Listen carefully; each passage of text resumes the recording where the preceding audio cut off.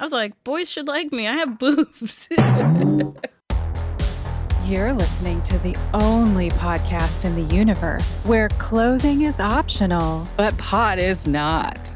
Broadcasting from FEMA Region 7, it's Bowl After Bowl with your hosts, Lorian and Spencer. Bowl After Bowl. BowlAfterBowl.com. Bowl after bowl till he's sick. That's a dumb place to keep bowls. Yeah, well, that's just like your opinion, man. Just one man's opinion, man. Hey, everybody. Another Token Tuesday. Welcome back to the Bowl. It is April 13th, 2021. I'm Sir Spencer, Wolf of Kansas City. I'm Dame DeLorean, bringing you episode 76 of Bowl After Bowl. That's right.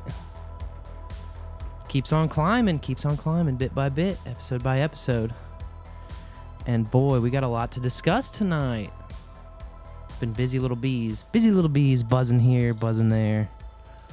On the airwaves, off the airwaves. Just doing whatever, doing what we do. Bringing you the best smoking podcast in the universe. Or whatever you want to call it. A lot of things to call it. Hangcast, podcast. CSB calls it podcast. I totally lifted it from him because it's brilliant. It works out, It's what we are as a podcast, I suppose. And I like to call it the hottest smoking podcast in the universe. I like that. Personally. I like that. As James Dennifer says, the only podcast in the universe where clothing is optional but pot is not. Because, it's not peer pressure, it's just your turn. And that's okay, you can pass, because there's just clouds around you, It's going to work one way or the other. We don't discriminate. It's just kind of around. You're just kind of going to get that contact high being in the bowl. So welcome. Thanks for hanging out. Thanks for listening. If you're listening live, that's all thanks to No Debit and the IceCast stream that he set up for us. Just did it out of the goodness of his own heart. And we are in big debt to you. And also thank you, Sir Bimrose, for setting us up with the No Agenda live stream as well. So we dual cast 2 butts, 1 bowl coming at you on 2 streams. So thanks everybody for listening live. If you want to troll along in the bowl, as we refer to it, you can find that on zeronode.net, IRC. And we're in channel Bowl After Bowl, all one word. Little hashtag in front, pound Bowl After Bowl. All of this can be found in one convenient location if you go to bowlafterbowl.com and just click on that listen live. If you're like, what is all this nonsense? It's okay, there's nice hyperlinks there. And nice is a relative term. I have so much stuff in the pipeline. And the website is definitely one of the things I wanted to kind of have done by 420, but it's just not going to work out. It's just not going to happen. It's not on that pace right now. And also, kind of over the weekend, I'll talk a little bit more about it later, but over the weekend we did our hackathon, Yeah. And it's kind of incredible what you can accomplish as a team versus what you can accomplish just by yourself, or at least me by myself. I find I work so much better in a collaborative environment when we're all, working together, and people can split tasks up, and sometimes, people have these ideas that you never would have come up with, and they just go and knock them out, and then all of a sudden, you pull down the latest version, and you're like, whoa, this is brilliant, thank you. I never would have thought of that. And I think that's kind of a piece of what eventually I want to happen with the website too. My vision long term for this website is a place where all of these different things can come together in one spot in a perfect podcast website. So you'd have a podcast player, you'd have the Lightning wallet enabled somehow, you'd have the Bowl live chat enabled somehow, you've had the live stream right there on the front page that you just have to click play and it just goes. All of these different things that I'm thinking of, ways for users to submit clips, ways for, podcasters to access those clips and search them really fast and play them right from their own website. These are all the things that are like on my wish list. and I just need to find a way to integrate them all. I kind of got to the part where I was building my database, and then I was like, I'm building these tables for like podcasts and for episodes and for different these different database tables, and I'm like, these already exist in the podcast index. So I'm kind of pulling back from what I was designing, because why make an extra database when one already exists? I'd like to just call on the podcast index API and have that be my database, and then just keep uploading to the podcast index, keep it in there, and then I just call on it there. I don't have to store it. It's already out there. It's already working. So that's the beauty of that. Before we get too deep, though, into this kind of stuff, I want to thank some other people as well for producing the podcast. Bowl After Bowl is a value for value podcast. What that means is we try to bring you value. We give it to you up front. You don't have to pay for it up front. It's just yours. You're here with us. There's no tickets. There's no paywall. There's no Patreon. There's no $5 subscription. It's yours. All we ask in return is that you don't be a mooch. A mooch is a guy who comes along and he just hangs out on your couch and smokes your bowls endlessly. And you can just count on him to be over whenever the bowl gets lit. And he never puts in any himself. And so it's not really great to be a mooch, but it's also, not like we chase them out of our house or anything.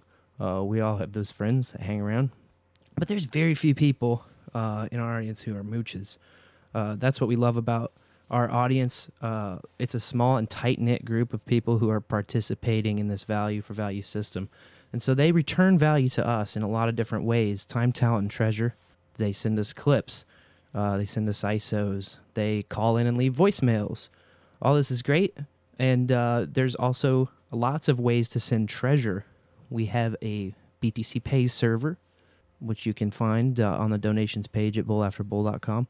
We also accept the PayPal Cuck Bucks, which is the most popular method still by far, which we don't turn our nose up at all. Every value that we receive is greatly appreciated, and it keeps the show going. Today we have a tie, 2 executive producers, and you want to talk about the random number theory coming in. Both of these executive producers came in at 3369. Whoa. 69, dudes! Can you believe it? Epic. Epic. The first, of course, is the lovely Booberry of Behind the Schemes. Boobs. Thank you. Executive producer of episode 76, the Freedom episode. 3369, he sends a note. Gas money for the V8 Interceptor. Oh, fuck, you're gonna make me boost. Zozobi Booberry, Mothman of the Mini-apocalypse. Mini-apocalypse. Wow, I Try thought it I was one more gonna... time. Mini-apocalypse. Also, thank you, Booberry, for bringing us the art for today's episode. That's right. He brought us the art. Super trippy, psychedelic, Some awesome.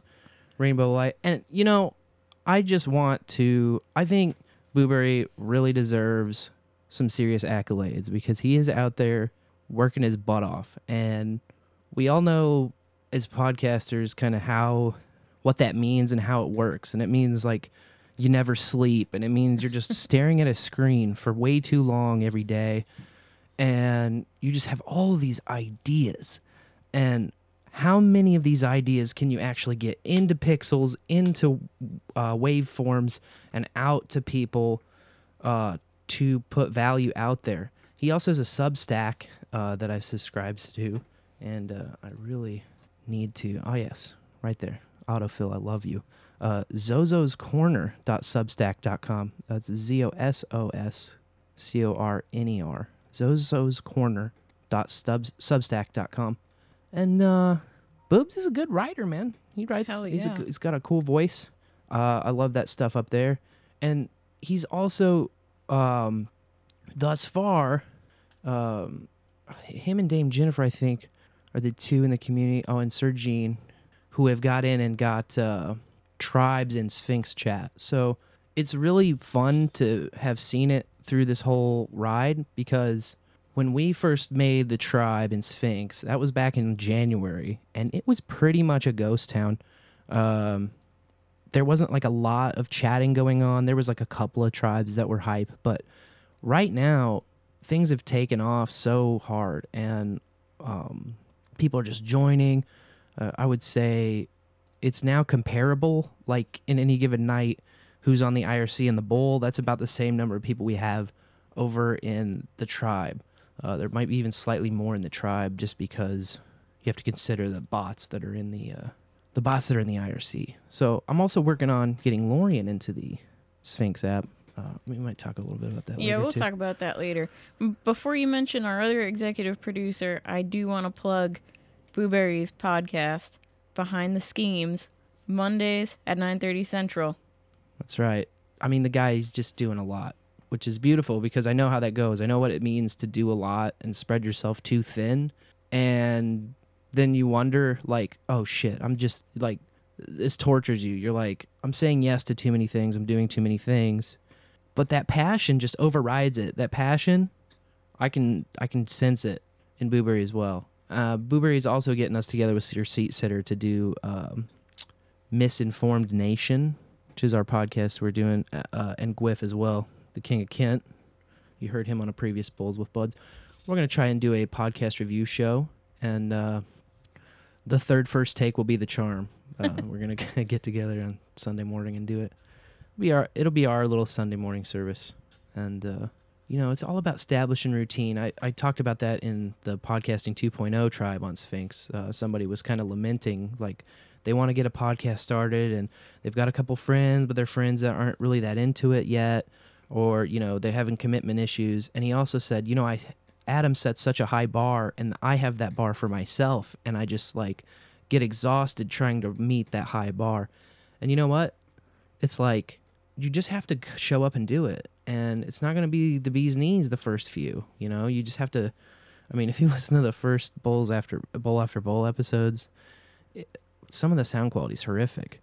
Oh, yeah. And it takes a while, like Phoneboy said, you got to find your voice your own way. That's absolutely right. It's about that consistency. It's not necessarily about what you bring up to the first show, or like, oh, it's got to be perfect from day one. Even No Agenda, if you go back to the first few, like, it's just two guys talking on the phone to each other. The show that we know today, it's over 1,300 episodes made one episode at a time to evolve into what it is today. And our show is an example of that. There's a lot of shows out there that are examples of that. You just have to improve every time. So anyway, that's a long way of saying we very much appreciate your passion, boobs, and your support. And our second executive producer, coming in at the exact same amount, $33.69, and a buzzer beater, I might add. He came in just under an hour ago. Farmer Todd, $33.69. 69, dudes! Thank you, Farmer Todd. Thanks, Farmer Todd. He also sends a note. I wish I had some weed right now, but I don't. Pray for me. Oh, Farmer Todd. I'll hold you in my thoughts. We got prayers going up for you. I got a text from a different bowler over the weekend Friday who said, I've got a crippling case of bolio. Pray for me, love and light, HLC. So HLC, prayers up for your bolio. Hope you have that solved by over the weekend. And the Bowl After Bowl text line is now a prayer line as well. Yes. So if you have prayer requests, you can text them in to 816-607-3663. The first time I ever topic this week, by the way, is the first time I ever went to a dance. So you can call or text, but it's really easy to leave a voicemail. Call 816-607-3663 and they'll play your voicemail long. Bowl after bowl. Bowl after bowl. That's right. We've already had a few voicemails pouring in. So if you'd like to get in on that action, you know what to do. Dial it up. It's on your speed dial. Just call the Bowl After Bowl line and leave us a message. Play it on the show. I also want to say thank you to our latest Bowls with Buds guest, Ned. Hell yes. He got a microphone just for us. Smoke in a bowl, sir. Yes, thank you, Ned. That was a great discussion. It's always fun to talk to Ned. That guy can just tell a story, I'll tell you what. Hell yeah. He is great at telling a story. And like you said, yeah, we popped his guest, Cherry. He hadn't been a guest before, so hopefully now with that sweet new mic of his, I mean, he sounded so silky. Yeah, you did. It was a good good mic choice. I think that Boobery said he's got the same mic that NetNed bought. So yeah, fantastic. Definitely check it out. Episode 75 was a Bulls with Buds, and thank you NetNet. And also on the topic of NetNed, he got into the Sphinx chat today. Ooh, very cool. And he said, wow, that was like easy. He was like, I should have done this weeks ago. So I saw him over in MoFax. Oh, I guess MoFax has a tribe. I neglected to mention that earlier when I was listing out community tribes. No, MoFax, of That's course. the problem with trying to list them all. That You're is, you know, destined to miss one. you and trying feel to like a jerk. you trying to list them all of the stream people that we love, whether it's Hog Story, Nick the Rat, Rare Encounter. Like you every time you screw yourself trying to go through it and name everybody. Billy Bones was in the chat earlier. Walk through the mind. I mean, there's just so much content out there. We are so spoiled and blessed as a community. Just have all these people that are like passionate, talented, and putting it out there. And we love each and every one of them. 420 is coming up, by the way. I Yeah. know we've been talking about it for a while. It's going to be a Tuesday. Next Token Tuesday. Going to be a show day. Going to be exciting. For 420. I forgot to kick that fan off behind Oh, I'll kick it off. the laptop. I can kind of barely hear it. But for 420, we want to run a little contest in the Sphinx app. So if you're not already on Sphinx, at least start with an email to me, Spencer@bowlafterbowl.com. We'll figure out a way to get you on Sphinx one way or another. You don't necessarily have to have a node. We can spin up invites for you. But I'm kind of iron out the details and the actual, different rules. But right now what I'm working with just as a basic rule frame is it's going to be a photo contest, weed related. There will be an entry fee of 420 sats, and that'll be easy. The way it just works is if you make an entry, you can post a photo and just mention that it's an entry into the contest, and I'll reply and just say, on the reply, I'll say, boost this reply 420 sats to enter officially. And then whoever gets the most boosts, not by sat price, but just the number of people boosting that picture, the most boosts will be the winner of a 42,000 sat prize. So that'll be the prize. It'll be announced on the next show, on the 420 show next week. And the contest isn't going to start till Friday. So don't panic. Don't go crazy. You've got the rest of the week to get in there, and then even a full week, really, to until the contest ends. So I think I'm going to cut it off at 420 on 420. That'll be the deadline. So that'll be when we go through and count up the most boosted photo, and then details will come after that. But yeah, that'll be our 420 promo in the Sphinx app. And we'll do a lot of other fun stuff for 420. We're going to bring you, Corkess suggested that we dive into the history of 420, the meme, the number, the magic. And so we'll bring you a bunch of clips and different research we've done for that. There's also a local dispensary that's doing their grand opening on 420. So I think I'm going to run over there some point during the day and check them out, see if I can, get anything recorded if it's interesting. And yeah, it should be one hell of a show. So really looking forward to the 420 and the contest. Other news coming up this week. Saturday is the next KC meetup. We're traveling to St. Joe, which is about an hour north, kind of between here and Omaha, closer to here. But a night, Sir Bilo threw down the gauntlet and just said, if you mention No Agenda at the Felix Street Pub in St. Joe, you can get a free shot of courage. And so I thought, well, why not get all my rowdy KC meetup friends together and we all travel up there and get our free shots all at once. So that'll be happening at 3:33 p.m. this Saturday, April 17th. We'd love to see you area folks out there. Yeah, the best kind of shots. Yes. Not the jab. Yeah, no, not those kind of shots. Personal Pre-card updates. Speaking of shots and jabs, there's been some incentivization of the jab, hasn't there, around town? Yes, there has. And I tooted about it on the No Agenda social. Because we had the weirdest run-in. But it also put things together in my mind with our neighbor who randomly, maybe 2 or 3 weeks back, maybe more than that now, but just like a month or so back, called us and was like, hey, I have this box of produce I want to give you because I can't eat it all by myself. We were like, all right. And our neighbor is an elderly man, so we gladly took it, and it was great fresh produce, and just kind of like wondered about it, like, I wonder where you got that from. Well, recently, last week, right after, I guess it was Wednesday, last Wednesday, day after the show, we were at the post office, and a lady stopped Sir Spencer and asked him, well, you tell it, because she was talking to you. Yeah, she was fiddling around in her trunk with some, a box that was like just cumbersome. And she was trying to scoot it around and get something else into her trunk. And she was just like, sir, can you use some bread? And I was like, yeah, I'll take bread. I don't know. Bread's cool. She gives me this like absurdly large box of bread. It has like 10 or 11 different like artisanal loaves of bread in it. It's like the kind you go to the bakery section and it's like special. Like there was an Asiago cheese bread. There was like a marbled rye. There was a couple of sourdough. A roasted garlic. If you added up all of the like price tag stickers on it, it was like $30 worth of bread.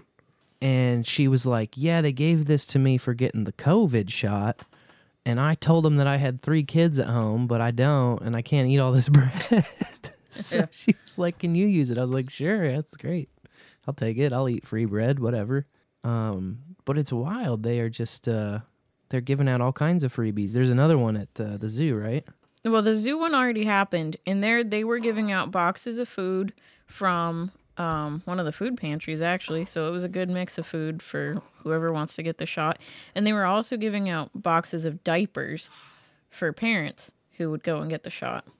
So yeah, so the freebies abound if you I don't like it. The bribes.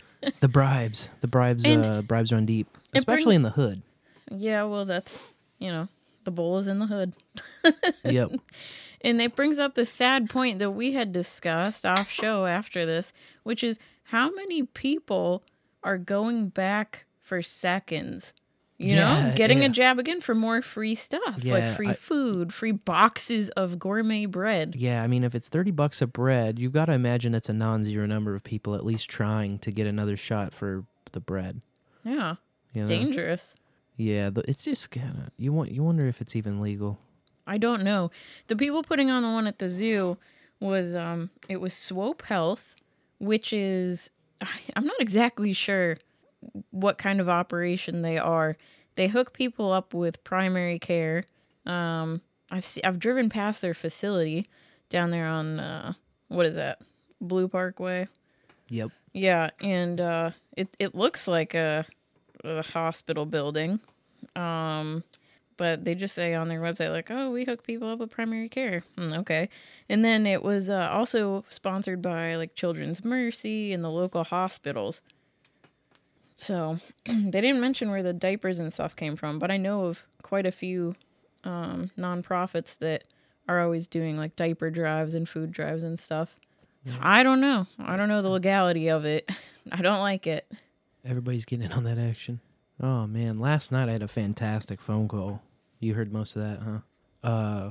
Called my old friend Mike Hagan, who does a radio show on Monday nights in Columbia, Missouri, called Radio Orbit. It's on KOPN 89.5 FM, which is a local, like, NPR affiliate public radio station there in Columbia. So I called him up and talked for damn near an hour and a half about Podcast 2.0 and what we're doing, about decentralization, about cryptocurrencies, and about kind of just unplugging from these unfair systems and setting up a place for your tribe to thrive, a place for your people to kind of interact outside of these different middlemen and censors and overlords that are going to want to police what you say, police what money you send, police what money you receive, all of these different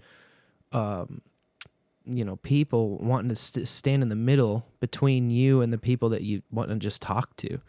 And what we're building with this Podcast 2.0 landscape is just a direct and organic route for listeners to actually form real value relationships with the people that they like and the content they like, and for content producers to form those same meaningful relationships with their crowd, with their producers, with the people that listen to them. So it's really exciting and it's really awesome, all the different ways that this is kind of unfolding over this year. And we said it at the very beginning of the year, this is the year for podcasters, and it's like good to be a podcaster right now, and it's only going to get better as more people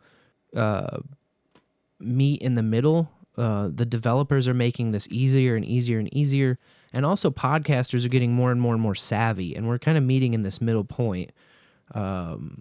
I also talked again about my get in the car analogy. It's not necessarily easy to build a car, and we'll talk a little bit about the Raspberry Blitz, or as I like to say, the Raspy Blitz. But building a car might be a little bit more difficult, but you can just get in one and drive.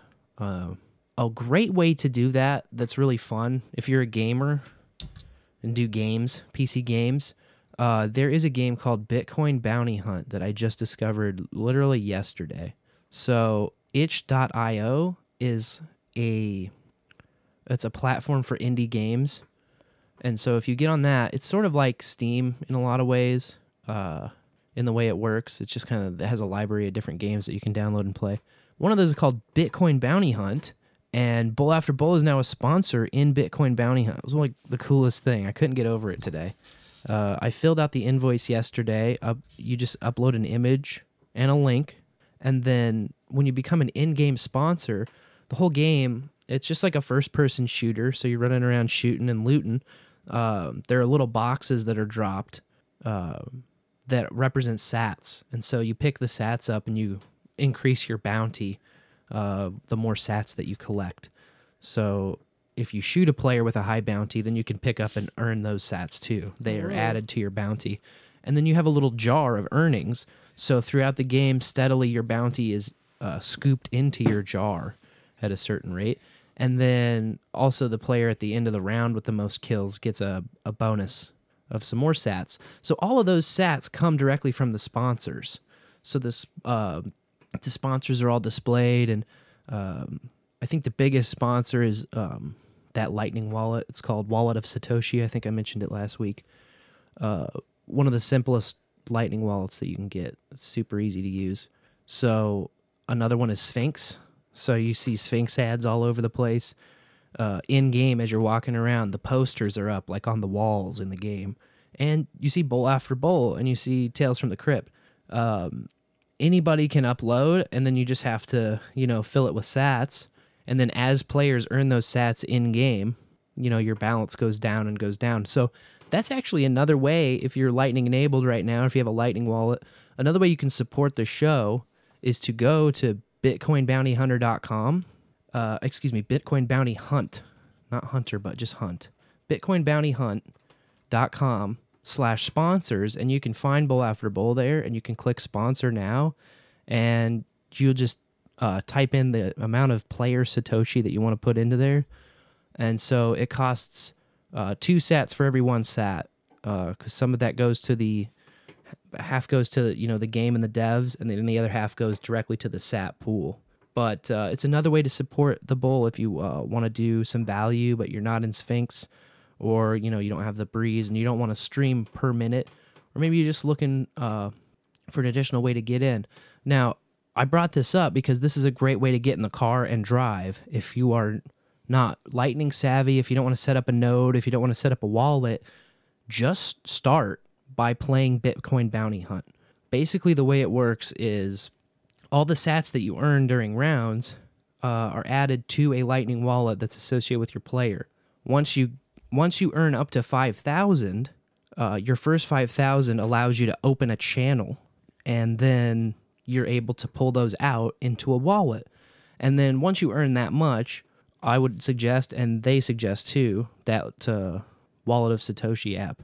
You can send it to that wallet, and boom, you've got sats, and then you can play with that. If you get into the Sphinx app, you can send it from Wallet of Satoshi to that wallet. So you can really start driving that car around, passing the sats around, and you can really start figuring out how to send and receive without really, it doesn't take a lot of technical knowledge. If you can scan a QR code, then you can do this.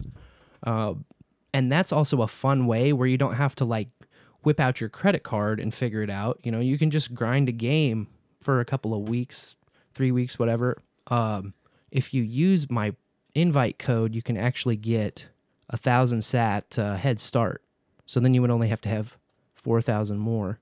So we'll put the referral code on the website, but if you're listening and you want to just enter it in, capital Y 9, lowercase O 1, lowercase v, capital Q, just a 6 character ID. So like I said, we'll put it on the show notes so it'll be a little easier to find. But yeah, that'll give you 1,000 sat bonus towards your buffer balance, so you can get to that channel even quicker. And that's a great way to get in and start stacking these sats. I mean, Bitcoin just hit a all-time high overnight. Coinbase is going public tomorrow. A lot of exciting stuff in the crypto space. In fact, Mike, he texted me this morning and he was like, he like had a shot of the Bitcoin price, screen capped, and he was like, I guess people were listening last night, because it like went way up after we were talking about it. But I'll also get a copy of that radio show, because it was really great discussion that we had, and I'm going to try to get Mike on for our next Bulls with Buds, because he's a great guy to talk to. Just a super interesting character. And I now have a wallet of Satoshi because it was so easy to get. Oh, very nice. And I started playing a Bitcoin solitaire game. Oh, there you while go. we were at your dad's house. Just, in between watching the kids blow bubbles and whatever. Yeah, it's easy to get in, and like for those people that are super opposed to putting a credit card info or buying sats, then that's the way to do it. You just grind on games. There are faucets. Faucets still exist. Now, all of these are just minuscule pieces of Bitcoin. They're very small. They're little sats, but it's enough to play with and send around. I recommended before. I think it's still early enough that it's not silly to invest in Bitcoin, even though the price is so high. You can still buy little fractions. You can still buy, you can still put $10 in if you want on a weekly basis, or whatever you want to set up, whatever you want to do. There's a lot of ways to do that. But I highly recommend, if you have the ability to offer offer your goods or services for it, stream value to your podcast. It's a great way to stack sats. And you'll want to have at least some, because this phenomenon is not going anywhere. It's it's really gaining a lot more mainstream attention, especially super recently, and it's just because of all of the adoption and all of the solutions that developers are coming up to improve the network and make it even easier to use. So it's an exciting time to be a part of this. Heck yeah. I'm trying to get on Sphinx. That's but right. I'm stuck on the Yeah. I don't know what's going on, actually.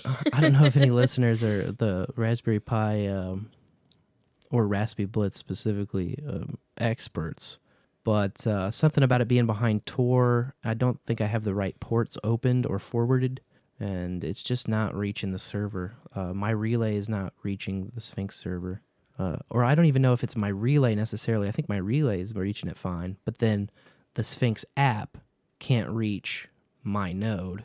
And I think it's just a port issue. So What drives me nuts, though, just trying to chip away at it, try to troubleshoot it. It's tough because there's, the first time I tried, I got through where it's like, choose a nickname, choose a profile picture, and then it's like, all right, you can start with like 1,000 sats or something, and it's like, click here to finish, and I hit finish, and then it's just like spinning wheel of death forever. And then I would open it back up, the Sphinx app, and the finish button would be there, so I'd click it again, and same thing.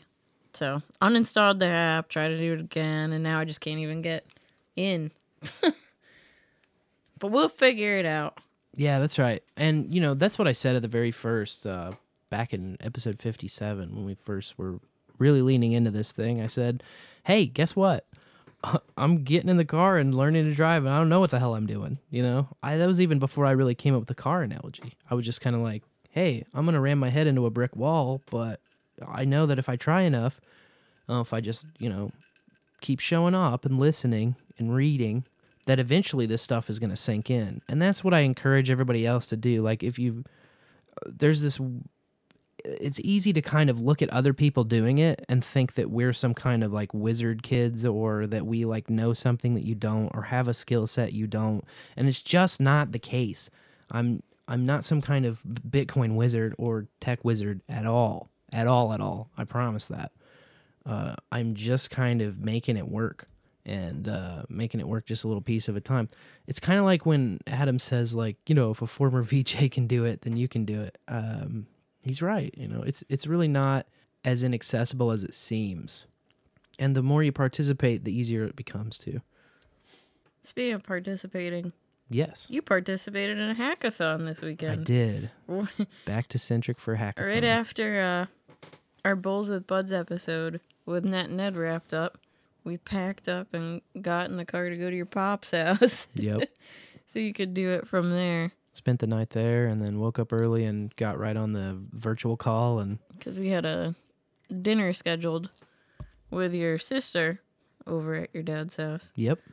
And oh my gosh, driving there, we left at what, like 1 a.m. Something close around to our that. house. Yeah. And we saw the craziest accident.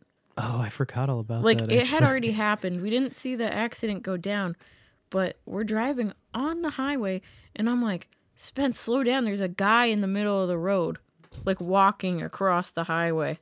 And there was like a truck on its side and like a crossover right in front of it. And then, Yeah, dude, like dipped across the freeway. It's like, dude, you gotta be running, bro. but he was walking. He was like yeah. strolling, and then he saw me and like kind of had a giddy up all of a sudden. But Yeah, but, oh. it's like, dude. And that time of night, too, there was no lights in that area. Yeah, so I had dark clothes on, so it was hard to see him. And yeah, it was just our headlights. But, yeah. I didn't see any news stories on it, so I think everyone was okay. yeah, thank God. Yeah. But that was wild.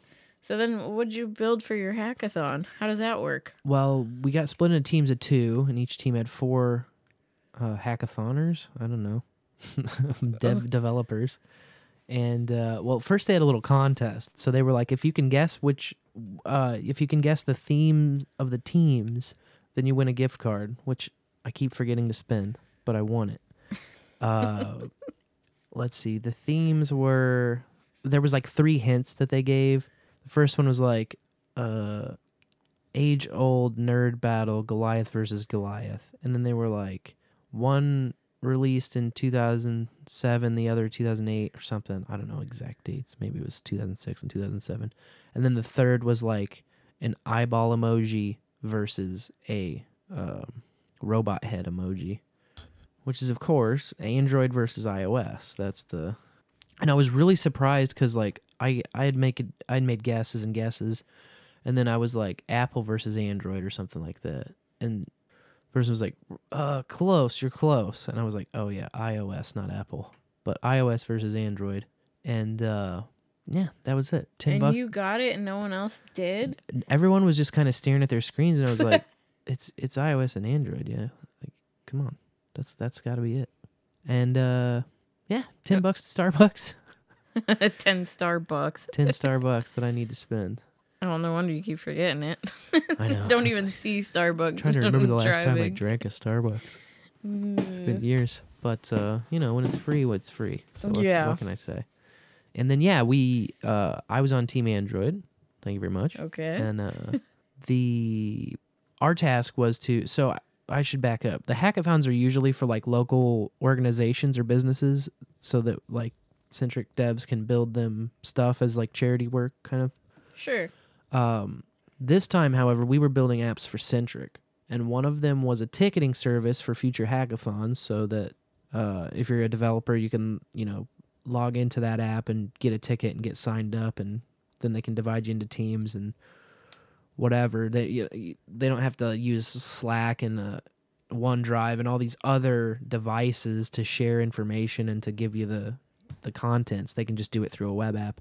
And then our team, Team Android, we were tasked with designing a student resource center, which was really fun and actually would have been great when I was going through the course, to have a place that you can go and look up all of the stuff that you need for coursework. So when you're studying or when you encounter a problem or an error, all in one web app, you can go and search that. And then it has a little blog function too. So like admins can write a blog and keep a blog going. We built that out in 2 days. So Nice. we got, a deployable version of it. It definitely wasn't like 100% polished and, production ready, but it was damn not close, and it had all the functionality. I was going to say, did it have all the functions? Because isn't that really all they care about? Yeah, it met MVP, which is the best. I am always a guy who's like, You want it to look pretty. I want it to be pretty. I'm a design guy, and so I want it to, I want the colors popping, and I want the buttons to be, big and fat and cool. And Phone Boy says, "Fuck CSS in the bowl." I'm the guy that is the CSS aspirin to take away the CSS headaches. I love and bootstraps, bootstrap columns too.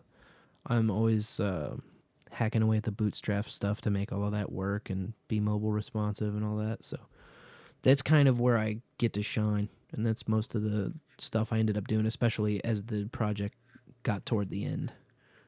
Courtcast, by the way, asks, what was the first thing you did or site you went to learn crypto? And I wanted to point out what Mike told me last night, because I kind of opened with my car analogy. I was like, I want to run this by you and see what you think, because I've been talking to a lot of non-coiners, and a lot of them are worried that they're just like not tech savvy enough to do the Bitcoin thing.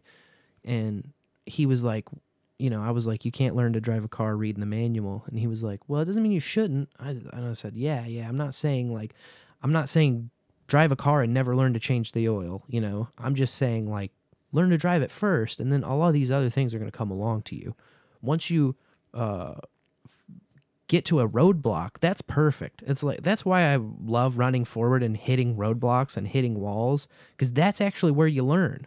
That's where you actually start to understand. You say, oh, I have this problem. This doesn't work anymore. How do I fix it? How do I get it to go? And that is where you actually gain knowledge that you can apply in the future. Then when you hear anybody else say, oh, I have this problem, and you've been there and you've solved it, then you can start to help other people. And that's when you start to look like a wizard, and you don't really do anything. All it means is that, it broke on you and then you had to fix it. So the more of us in this community that start doing that, the more people we can bring in, and it's just going to exponentially explode. And it's already happening. I mean, I can already see more traffic in the Sphinx, and from streaming from Breeze and all these different apps that are starting to come on, Podfriend as well. But if there was any one thing I could recommend to you, it's just to read the Bitcoin white paper, the original white paper. It's about 8.5 pages long, and it just lays it all out. It is an explanation. There's even little graphs in there. It's not really that dense, and it explains literally everything about what Bitcoin technology is and why it exists and why it was made. It's Satoshi Nakamoto's original white paper, and you can find it at bitcoin.com/bitcoinpdf, or just by searching Bitcoin white paper. And that's where I would start. If you really just want to start at the very beginning, that is the genesis of the whole system. It came out of that paper that was written in 2008. So if you're really looking for reading material or research material, go straight to the source. And there's a link. Thank you, Oscruit. I just posted a link to the PDF. Went to the chiropractor yesterday. Chiropractor. I love them. I love going to the chiropractor. I love talking about it. They have a little kids room, and they don't normally adjust the girls in there, our girls.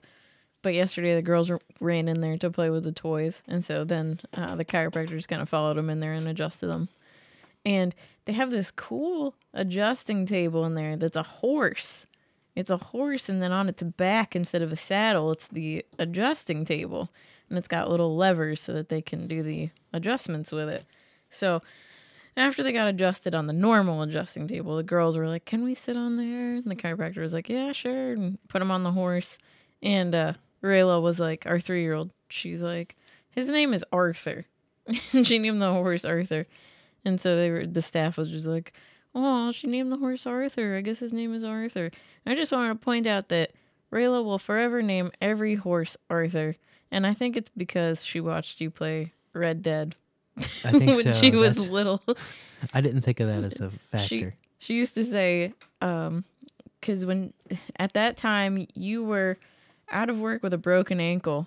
Yep. And so you were like, well, what better time to play Red Dead 2, Red Dead Redemption 2. And Ray watched a lot of it, and she would say, if you weren't playing it, she would say, Dad, why don't you play cowboys? Or horses. No, well, she she used to call it first called horses. she first called it dogs.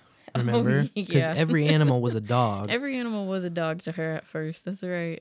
and so she'd say, "Play dogs." Play dogs. But that evolved into horses. Yep. And then it evolved into cowboys. All But- of them accurate. Well, there are dogs in that game. Yeah. Yeah. So Some of the you characters just are can't, dogs. You just can't ride the dogs or shoot the dogs.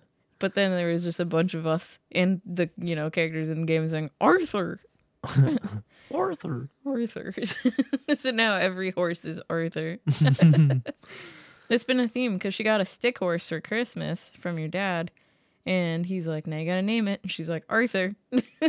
Yep. And then her little sister got one and she's like, I'll name mine DW. Like Arthur the Aardvark. I was like, oh, you were too little to experience the joys of Red Dead. Yeah, no doubt. But we got it. We brainwashed the 3-year-old with it a little bit. But anyway, so the chiropractor worked on he got your neck yesterday. Did he ask you annoying questions while he was trying to pop you, or did he just let No, you get popped? I think that me saying to you, somehow he just sensed the message because he doesn't. The last 2 times he has not said anything while he's popping my neck. Nice. Well, he probably also was like, oh, that first method didn't work, where I try to distract him with questions. He actually tenses up. He's good at what he does. I can tell you that. Yeah. And then I had mentioned because the last time I got adjusted, the last 2 times really, he did the neck stuff, and then the last Monday, a week ago Monday, I had like a killer sinus flare up and just like a pressure headache. Like my lymph nodes swelled up, everything was just going kind of crazy for like 24 hours after the adjustment, and then on Wednesday, happened again, but it was only like probably 8 hours of that. But man, just like a serious pressure headache and jaw clicky and all that kind of stuff. And so then I told him about it, and he's like, yeah, let's look at your jaw, man. And he gave me this like firm thumb push starting up here like near the ear at the temple, and then just pushing all the way down to the bottom of the jaw. Almost like he was trying to squeeze all of the toothpaste out of my cheek if my cheek was a tube of toothpaste. I know that makes little to no sense, but he did that 3 different strokes all along the jaw, and he was like, just keep your mouth open while I do that. It's gonna be uncomfortable, and it did. It made my eyes and even my nose a little bit water. It was just like a bit uncomfortable, but there was like so much relief after that. He was like, yeah, just do that in the morning and the night to yourself. And I'm glad we brought that up because I haven't been doing it until just now while I'm talking. So I'm like doing it to myself right now. Ugh. Well, it's like, great Whoa. for TMJ. Right. And like for me, I grind my teeth day and night. So I'm just I take my knuckles and I do it down my cheek and my cheek, and it's like super gritty when I'm pushing along it. Like you just feel like bumps in the muscle or whatever. It's so gross. But you were like, well, I never thought about TMJ because that's your problem to me when we were there. Yeah, I never even considered that I like could also have TMJ issues. Even though like I have every time that I have those sinus issues and my headaches and crap all flare up, and allergies are a piece of it too. Sometimes I get to where like I can't even bite down, or like I have to move my jaw to a certain angle and get around it, and then I can bite down, or it'll just like click, Like even now, if I'm wiggling my jaw left and right, I can hear it click, click, click, clicking. So it's out of alignment, Yeah. Yeah, the clicking is definitely TMJ. You gotta sleep with a mouth guard. Yeah, I don't grit my teeth though. And I don't grind. not that you know of. You could while you're sleeping. Doubt it. Caffeine will do that to you. I guess so. Also, in weird life news, we had an appointment with our midwife today, but she texted me Friday or Saturday, and she was like, hey, I popped positive on a COVID test, which I'm required to take every week. So I won't be able to see you for 2 weeks. I was like, damn it. Tyranny. She's like, I have no symptoms. She's like, none of my clients are sick. I don't know. I said it was just a matter of time if you're taking the test every No week. doubt. I'm surprised she hasn't popped one sooner. But, Yeah. I mean, those things are notorious for false positives. Yep. So, And even for, like, too high of sensitivity, they've talked about on No Agenda a lot, how sensitivity is just too high. They're spinning them too many cycles. So, like, you're getting a positive result for a negligible amount of viral material in you. If you don't have enough virus in you to make you sick, then there's no reason to worry about it. But anyway, we all know this because we listen to the No Agenda podcast that's right. on Sundays and Thursdays. And if you don't, you should start. Get your amygdala massaged. No doubt. What you're doing by being here in the bowl, too. That's right. So. Yeah, we have a little relaxing amygdala effect here as well. Just trying to propagate the formula. So, did you know that April is Child Abuse Prevention Awareness Month? I was not aware of that. I didn't know that, but I figured it was something because I've been seeing articles popping up left and right, especially focused here in Kansas City, about co-sleeping horror stories. And I brought a clip just so that everyone can hear what they're like pushing out to the public or general unaware masses. Just the way, just the tone of this is so. This clip is Emo Infant. We're going to go ahead and unmute the channel on the board. There we go. Now to a troubling trend in the Kansas City area. KC police say they've already seen 7 infant deaths just this year related to unsafe sleeping conditions, including 2 on the same day late last month. In both instances, the mothers were sharing a bed with their babies and accidentally rolled over on them, suffocating them. Awful. It's a tragic scenario, and it's a problem on both sides of the state line. In 2018, Kansas had 43 sleep-related infant deaths, and Missouri had 89. According to the Child Fatality Review Boards in both states, more than 3/4 of those deaths happened when the baby was sleeping somewhere else other than its crib. Right. Okay, so maybe not co-sleeping if it's just not in a crib, right? Right. Like, putting them in a couch or something where they could get, how couches eat things? Newborn babies cannot move on their own, so, like, they could be eaten by the couch and suffocate that way. Sure. Also, they don't tell any details about these 7 babies who have mysteriously died, and they say that the moms rolled onto them. And when I try to look up the individual stories, nothing to be found except for one lady who already lost a child by suffocating it. And that makes me think, okay, there's something going on here, Yeah, either it's a repeat accident. Yeah, either you're taking. There's so much. I don't want to rant too much, I guess. I shouldn't have even brought it up. But it's like, can you name a mammal that doesn't sleep with its baby that's besides humans? Oh, but we are better than animals. No. We are animals. Mammals, primates, they all co-sleep. And all throughout human history, babies have slept close to their parents for safety, protection, and, to breastfeed so that everyone can just sleep. It makes no sense to take a newborn, which is basically, like, they're still growing. They're still gestating. It's the 4th trimester. Mm-hmm. Their newborn humans are useless without their parents. Yep. But then to take them and put them in a separate room or even in a crib that's in the same room, and you have to get up, they have to cry and wail, and then you got to wake up, you got to get up out of bed, you got to go feed them. It's just crazy. And, of course, like, the CDC and the American Academy of Pediatrics are funding all these stories with the scare tactics and saying, okay, put your baby on their back in a separate sleeping area, but in the same room. And it's like, no.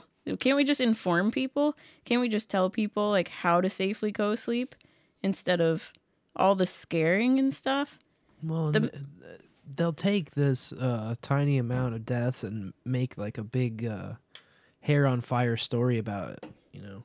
Yeah. I mean, 89 to me seems pretty low for an entire state. Yeah, in an entire year. And, you know, just there's so many benefits to keeping your baby within sensory range. I'm not even saying share a bed if you don't want to, you know? But the bottom line for me is that every family should decide what's best for them. And I don't think that the news and programs like this have any right coming in and telling you, this is wrong, this is dangerous. Because if you scare people, if you scare parents into thinking that they're doing something wrong, they're not going to be able to talk and learn about things for fear of being criticized or being reported to Child Protective Services, you know? And for this to be a platform on the Child Abuse Prevention Month statements, co-sleeping. Are you kidding me? It just made me sick. I am a certified postpartum doula, and co-sleeping is not a red flag for us, you know? Make sure if you're sleeping on a waterbed, it's not a good idea. Right. If you take sleeping medication, it's not a good idea. If one of the parents is a heavy cigarette smoker, don't sleep with the baby. You know, you have to go sleep somewhere else if you smoke cigarettes. But to sleep with your baby, it gets their heart rate and their brain waves and oxygen levels and breathing. Breathing pattern is huge. Yeah, it all syncs up. And babies who sleep with their parents end up being more confident and independent later on down the road, because newborn babies don't cry for attention. They cry because they need something. Right. Food or a change, a diaper changer, you know? So just be on the lookout for this. When I started looking into this, I found articles with the scare stories coming out of Indiana, Florida, Kansas, Missouri, Louisiana, Rhode Island, and D.C. And then I found the Child Abuse Prevention Awareness Month flyer from a Rochester, New York publication, which I'll put in the show notes. But yeah, and as a parent with experience, you know, sharing a bed with a baby, a newborn, you sleep so light when there is a baby next to you, and you rouse from your sleep very easily, and you're always aware of them. But we sleep really good. And guess what? When my kid transitioned to their own crib, they were fine. It wasn't like this whole cry it out, just listen to them scream for weeks at a time. And, you know, it's like they just sleep well now. You got to also wonder, it just popped into my head, you know, how many of these unhappy accidents, how many of these parents were using pharmaceutical drugs that affect your sleep or that have, you know, side effects that affect sleep? Yes. But like how many people are on sleeping pills? That's what I'm saying. That can't wake up, or how many, you know. That's as a postpartum doula, that's one thing we just have to like check for if someone is asking questions about co-sleeping. I don't check for things. I'm not like a medical, you know, I have no medical background. So I'm just there to facilitate new moms and dads in welcoming this new baby into their life and like adapting to it and be an extra set of hands. But if they are taking sedatives of any kind, I have to point it out. Yeah. Just out of like, hey, you know, you might not wake up. So, you know. Yep. You might be fast a fucking sleep and just roll over onto the kid. And that's when you look up these stories of co-sleeping deaths, it's always something like that. Or it's someone who's not related to the baby who is sleeping with them, you know? And they don't have the same like maternal bond and instincts built in, They're wired not in tune with it. Or it's someone sitting on a recliner and the baby falls off, you know, or some other surface. Right. So when they followed up that news story, trying to scare everyone, and then being like, well, 3/4 of them were on the same surface or something, an adult bed, I was just like, well, then you guys are admitting to not even telling the whole truth right here. You know? Also, I think it's important to point out the duration of the co-sleep. And we did 6 months for both of our kids. Yep. And that worked for us. Some people do longer. Some people let the kid kind of be the barometer of when they're going to go. into their own room. But it's not like you just let your kid sleep in your bed for the rest of your life. I like my bed. And but there is that sort of like, welcome into the world. This is how everything works. You start with the very basics, and for a newborn baby, it's like how to sleep and breathe. Yeah, seriously. And I don't know, there's a lot of, I know that a study, you can just go out and prove your point with a study, you know. Sure. So there's studies on both sides of the aisle, I'm sure. But they've found that SIDS, or sudden infant death syndrome, is a lot lower with co-sleepers than with crib sleeping babies, and that there's actually 3 times more fatalities in cribs than in adult beds. And that could also be people putting stuffed animals in there, blankets and stuff, you know, that the baby suffocates on. But yeah, baby's physiology doesn't really settle down until 6 months. Right. There, all these, you know, connections between neurons and stuff are developing then. And like I said, it's the 4th trimester. They're not functional. Yeah. Like, they're still gestating, basically. Yeah, out of all the mammals, just because babies are so big, and specifically the head is so big, compared to the birth canal, we as a species birth our babies earlier in development than most animals. So, you know, like most mammals, when they're born, they like stand up and walk around. Yeah, wouldn't that be cool? Babies come out, you know, and you're lucky if it can like pick its head up off the ground. Yeah. Or the table. I mean, you don't have a newborn baby on the ground, but you know what I'm saying. Well, they're safe on the ground, on the as long as you don't surface, they're step on resting. them. The most important thing, though, that these fucks at the CDC or the American Academy of Pediatrics or on the news will never say is that the most important thing is for agreement between mom and dad on how to raise their child. Yes. You know, you know what's best for you, and you do what's best for you because you love and care about your child, and no government entity has the right to step in and tell you no, that's not the right way to do it. They're breaking cultural traditions by saying this crap, and I wouldn't be surprised if eventually they try to outlaw it, if they start passing laws for this, you know? Yeah. And then parents really have to be scared about CPS calls and whatnot. It just ticks me off. I'm just sick of people trying to tell other people how to live and what to do, you know? Yeah, I agree. Especially when it defies the natural order. No doubt. Yeah. No doubt. But anyways, so yeah. I also saw an article this week about early specialization being the key parenting approach. But in a way, I get it. You know, and as a jack of all trades and master of none myself, perhaps I'm a bit envious. That's of what kids I was gonna say. I was like, parents were like, no. Do they recommend specialization before you're 30 years old? Definitely. Because I'm fucked. Definitely. Yeah, they said early exposure to a range of activities is a great thing, but figure out where your child's talents and interests lie and build up there with a focus. And they said, it doesn't mean you can't keep your kids from doing other activities for fun, but you need to keep them focusing on mastery of one area. And your job as the parent is to like keep them motivated and help them overcome challenges and not give up. Yeah. So I was like, yeah, I get it. And then they give all these examples like, well, Elon Musk, at 10 and 12 was making computer games. Oh, yeah, Elon Musk, the god of everything. And Warren Buffett, he had stocks when he was 11 and whatever. I'm like, I know when you first brought this up to me, you were like citing all these things, and then you were like worrying about our kids, and I was like, they said 10, right? Like our oldest kid is not 4 yet. Like it's gonna be okay. They're in the exploration stage, and so far they like drumming on all objects and opera. Opera seems to be hitting Ray at least. She loves singing really loud and operatically, and she likes opera music. Drumming and opera, yeah, that's where we're at so nice. far. I'm gonna make a rock opera. Hey, I'm down.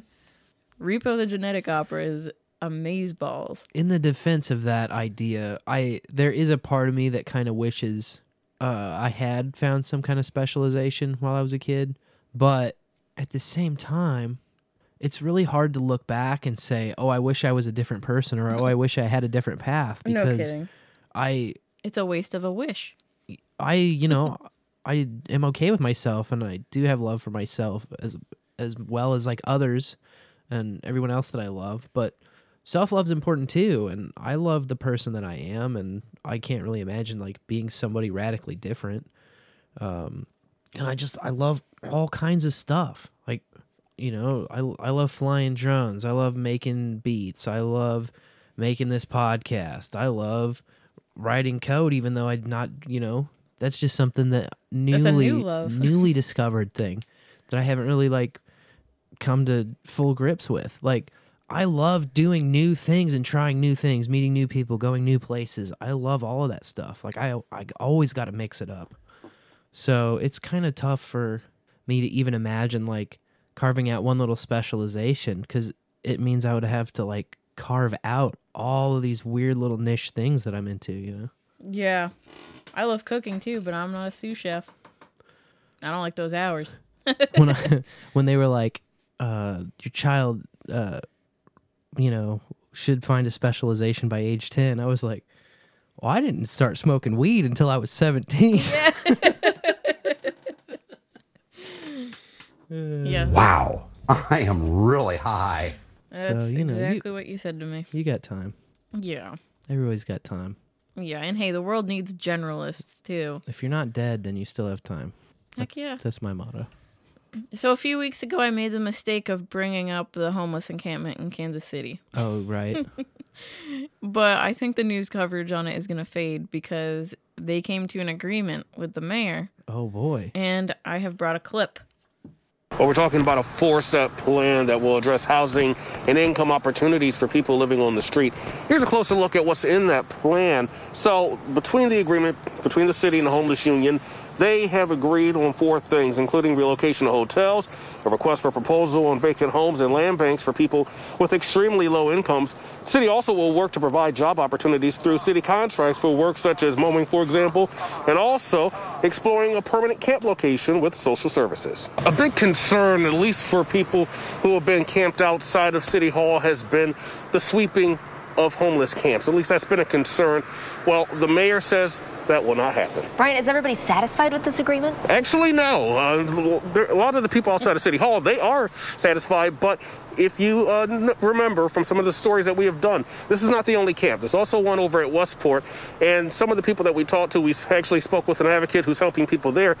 They tell us that they were not included on the talks, and they're not very happy. They say that they want some of their demands to be met, as issues such as substance abuse, mental health, and also housing. They say those are some of the main issues they want to address, and they say they have not been included on the talks, and they want those issues met. Y'all were in the wrong camp, man. You gotta get in That the City Hall you gotta get camp. in that photo op camp, bro. The ones, Yeah. you know, the designated photo op camp. That's the one you want to be in. Westport. What are you camping out in Westport for? Are you trying to get some liquor money and, you know, get all hammered Now, out of the bar? I want to point out that the sound quality on the local news sucks so bad. Not only is that guy standing outside and it's breezy in the early morning before the sun comes up, Is he like calling in on his He's- smartphone to the? he's wearing a face diaper. Oh Jesus, that didn't hurt. Doing his help. report, standing all by himself and, you know, holding the microphone. Right. He's probably 6 feet away from the cameraman. Take the stupid face diaper off. It's hard to understand what he's saying, in my opinion. So yeah, the mayor tweeted out these things, and it really ticks me off that I don't know. I have no right to be ticked off about this because I'm not a homeless person. I'm not experiencing homeless as an unhoused citizen. But these folks, the different Kansas City services and the people who run shelters have gone out there and talked to them and brought them food and stuff. And they say they don't feel comfortable living in a shelter or going to a shelter. They demanded a house. They demanded running water, a house, a job, and a seat at the table in city council. I read their list of demands last week, and it was it's got to be written by some professional Like group. a PR student or something? Yes, because it was all grammatically correct, including the use of the word finna. So, you remember that? Oh, finna, like Finna, like Yeah, finna, like we they put finna, it, and it's in a Google Doc. It's in my show notes from last week. we finna raise our fist. The very last sentence was like, "We finna get what we want." Oh Whatever. my God. Yeah, that's. Oh yeah, you ran upstairs to check on the We kids. So I finna was make you reading it. Gibbs me dat. Yeah. So God damn. now, Mayor Lucas tweeted out that everyone at these camps is welcome to relocate to an area hotel. They're being put up in hotels. Then he says an RFP issuance for preference on vacant homes and land bank homes for those earning below 30% to 0% AMI. Must be fucking nice. Must be fucking nice. Now, originally, the land bank was going to offer these vacant homes, which need incredible amounts of rehab. Oh, they're all knockdowns. They're bro. knocked down. Yes, exactly. They're all raze them to the ground and try something else. A show or two ago, I talked about how the land bank was offering to sell the homes for $1 to the services, the nonprofits that run the shelters and such, so that they could create a plan to either knock them down or fix them up. If you have zero income and you find $1 and you buy a house, you're not going to get anywhere. Yeah. You're not going to get anywhere. It's going to be worse than sleeping in the camp. Then the city is working to provide opportunities for those experiencing homelessness and job provision in city contracts like mowing. And this pissed me off because there's a lot of small entrepreneur lawn service people in our neighborhood, and they've all come to our door and offered their services, and everyone has been polite and fine, and a lot of them are recently out of jail, you know, and they're just trying to get back into society. What about those people who are putting in the work trying to earn their living, you know, not just sitting in a tent demanding that they get a job? Are you saying that people have to pull themselves up by their bootstraps and have personal responsibility? That's not, it's racist. But a lot of them were Mexican. They were wonderful, and they were all polite and kind. They do bust their asses, man. Pull yourselves up by the bootstraps. If personal responsibility, carry your cross, carry your burden, take care of yourself. Ugh. It's true. We've lost a lot of personal responsibility just in our society in general, and every negative experience people have. I mean, I've had negative experiences, a lot of different ones, some of my own making, some of other people's making, some I just didn't know what the fuck I was doing, and I was out in this dangerous world. But you know, if you take every negative experience you encounter and just turn it into some sort of a search for someone to blame, you just never learn anything. You never gain any valuable skills, and you're just going to wind up living in a van down by the river. No, worse than that. You could end up in a permanent camp location, which the mayor of Kansas City says will be set up with social services. Because these people are saying they would rather live in a camp than in a shelter or the hotel room. No, they want to sleep in tents. And I'll tell you, just looking at the coverage and driving by these areas, a lot of these people are about our age. And, not to be racist or anything, but a lot of them are white and they got like purple hair and tattoos and shit. And they look like they came straight out of Portland or Austin, Texas. I'm like, what are you doing? You know? Very racist. How dare you? Yeah. Denigrate white people in such a way. Just these damn campers. I don't know if you've got the memo, but it's actually impossible to be racist against whites. So. I ignore that. I ignore that memo. And yeah, and then these people, the camp outside of City Hall declared themselves the Kansas City Homeless Union. So I looked that up. I looked up Homeless Union, and that started in the 80s. Homeless unions. Interesting. The concept of them. And so they don't have like an employer, but they're still unionized. They're union for being unhoused, which is their new favorite word. Neat. They're not experiencing homelessness. They're just unhoused. But it's just the camps and like, I don't know. I don't want to just be like, well, it's an eyesore. But the businesses are all having troubles around where they are. You know, they're getting looted and shit. It's tough for me when I see people my own age out there because people my own age, I'm looking and I'm just like, yo, couldn't you find a cooler hobby than just like being homeless? Like, Yeah. And they say we're homeless as a form of protest. Well, like, go move to Venezuela. You know, go be homeless there. You know, and I don't know everybody's situation. I'm not trying to like blanket judge anybody for anything, but there just seems to be a lack of responsibility and effort put in, and it's just a lot of tantrum throwing from the read of it. You know, like, you got to start somewhere. You got to put in something to get out. It's like our value for value system. You know, we didn't just get people sending us money and then start making a show. Right. It was the other way around. We do this every week and we put it out there and we try to make the product better and better and better. And then people say, oh, look at these guys. Look at what they're doing. Oh, I liked that. Here. And then the rewards come after. You don't get the rewards first and then do something if I get a reward. Oh, if you reward me, then we'll do this and this and this. Or I haven't done anything, but the city owes me this and this. The city doesn't owe you shit. No one owes you anything. No. You owe it to yourself to pull yourself up by the bootstraps. Exactly. Like, but you owe it to yourself to make the life that you want to lead. And one of the sadder moments of all this is that they did clear most people out of these encampment areas and load them onto a bus with their belongings and bring them to hotels. Okay, fine. But the areas that they left behind were disgusting. I mean, trash everywhere, poop everywhere. Jesus. And there was an article written up about a girl in her 20s who just called 311 and was like, hi, I'd like to schedule a giant trash pickup. And she took a group of her friends and they went down there and helped pick up. And one guy from the camp, who decided to go stay at a shelter instead because he had substance abuse issues, and that's where you go to a wet shelter and you try to get clean, you know. That one guy was like, can I help you pick up?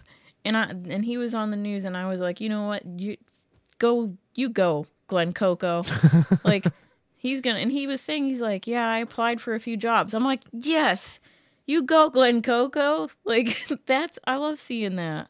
And he also was kind of like, this is pretty gross. It's like, yeah, dude, they had at least 50 bags of trash. Oh, man. I mean, it was disgusting. And needles, of course. Yep. You know, so. Big part of the problem. Yeah. Well, now they'll be up in arms for, you know, oh, this bar soap sucks. And I've got a little tiny bottle of shampoo, but no conditioner in my hotel. And I just don't understand how they afford the hair dye, man. I had purple hair. Or tattoos are fucking expensive, by the way. I want to say tattoos are expensive. And I'm not talking about some kind of bullshit prison tattoo that you had your friend do with a guitar string. I'm talking about full color artistic tattoos. Yeah. They are fucking expensive. Yes, they are. So, I don't know. It's just weird. And it felt, obviously, like, this is just, like, my outside opinion. I have no proof of this and whatever, but it just felt so staged. That second encampment, you know? I really felt like those people got kind of, like, bussed in here from somewhere else to just sit there and make a stink and refuse to move. I suppose it's a possibility, you know? And I feel like they were probably being funded from somewhere else, you know? And it's just... It's always some fucking agenda at play. Yeah. It's always somebody behind the schemes pulling the strings. Yeah. Speaking of that, someone must be listening to our podcast that don't like us. Oh? Because we have continuously talked about how Missouri is the greatest state because we don't have a prescription drug monitoring program. Right. And now they're passing one. It just passed out of the Senate. Oh, no. Yeah, so it's got to go back to the House, which historically has passed it before, and it used to get stopped in Senate. This time, Senate passed it, and just waiting on a House vote. But of course, you know, that allows physicians and pharmacists to track prescriptions and who's getting them. And there will be a task force of licensed healthcare professionals set up to create a centralized database. Centralization can swing on my nuts. Okay, man. so I'm like, pulling out of all centralized shit. No joke. That's the only way to No go. centralization. I'm decentralizing. I was like, why do people want this? Like, what is the purpose of these the monitoring programs, and it's all allegedly to stop the opioid crisis, right? Bullshit. Opioid abuse. Well, there is a senator here in Missouri. I should have clipped him saying it, and instead I just wrote it down. But Rick Bratton, he had a great point. He said, it's been implemented in 49 states, and how's it going for them? It's failed everywhere. Yeah. They still have high overdose rates, and fentanyl is still on the streets. It's not even a prescription that's killing people. The fucking pharmaceutical companies just want sales data. That's all. They just want to be able to better track their sales and, know who to target and highlight for other new products that are rolling out the line. Ask your doctor about this thing that's going to cause you anal leakage. You'll love it. You'd love it. They claim that data will be purged on a rolling basis every 3 years. Yeah. So I got something they can purge.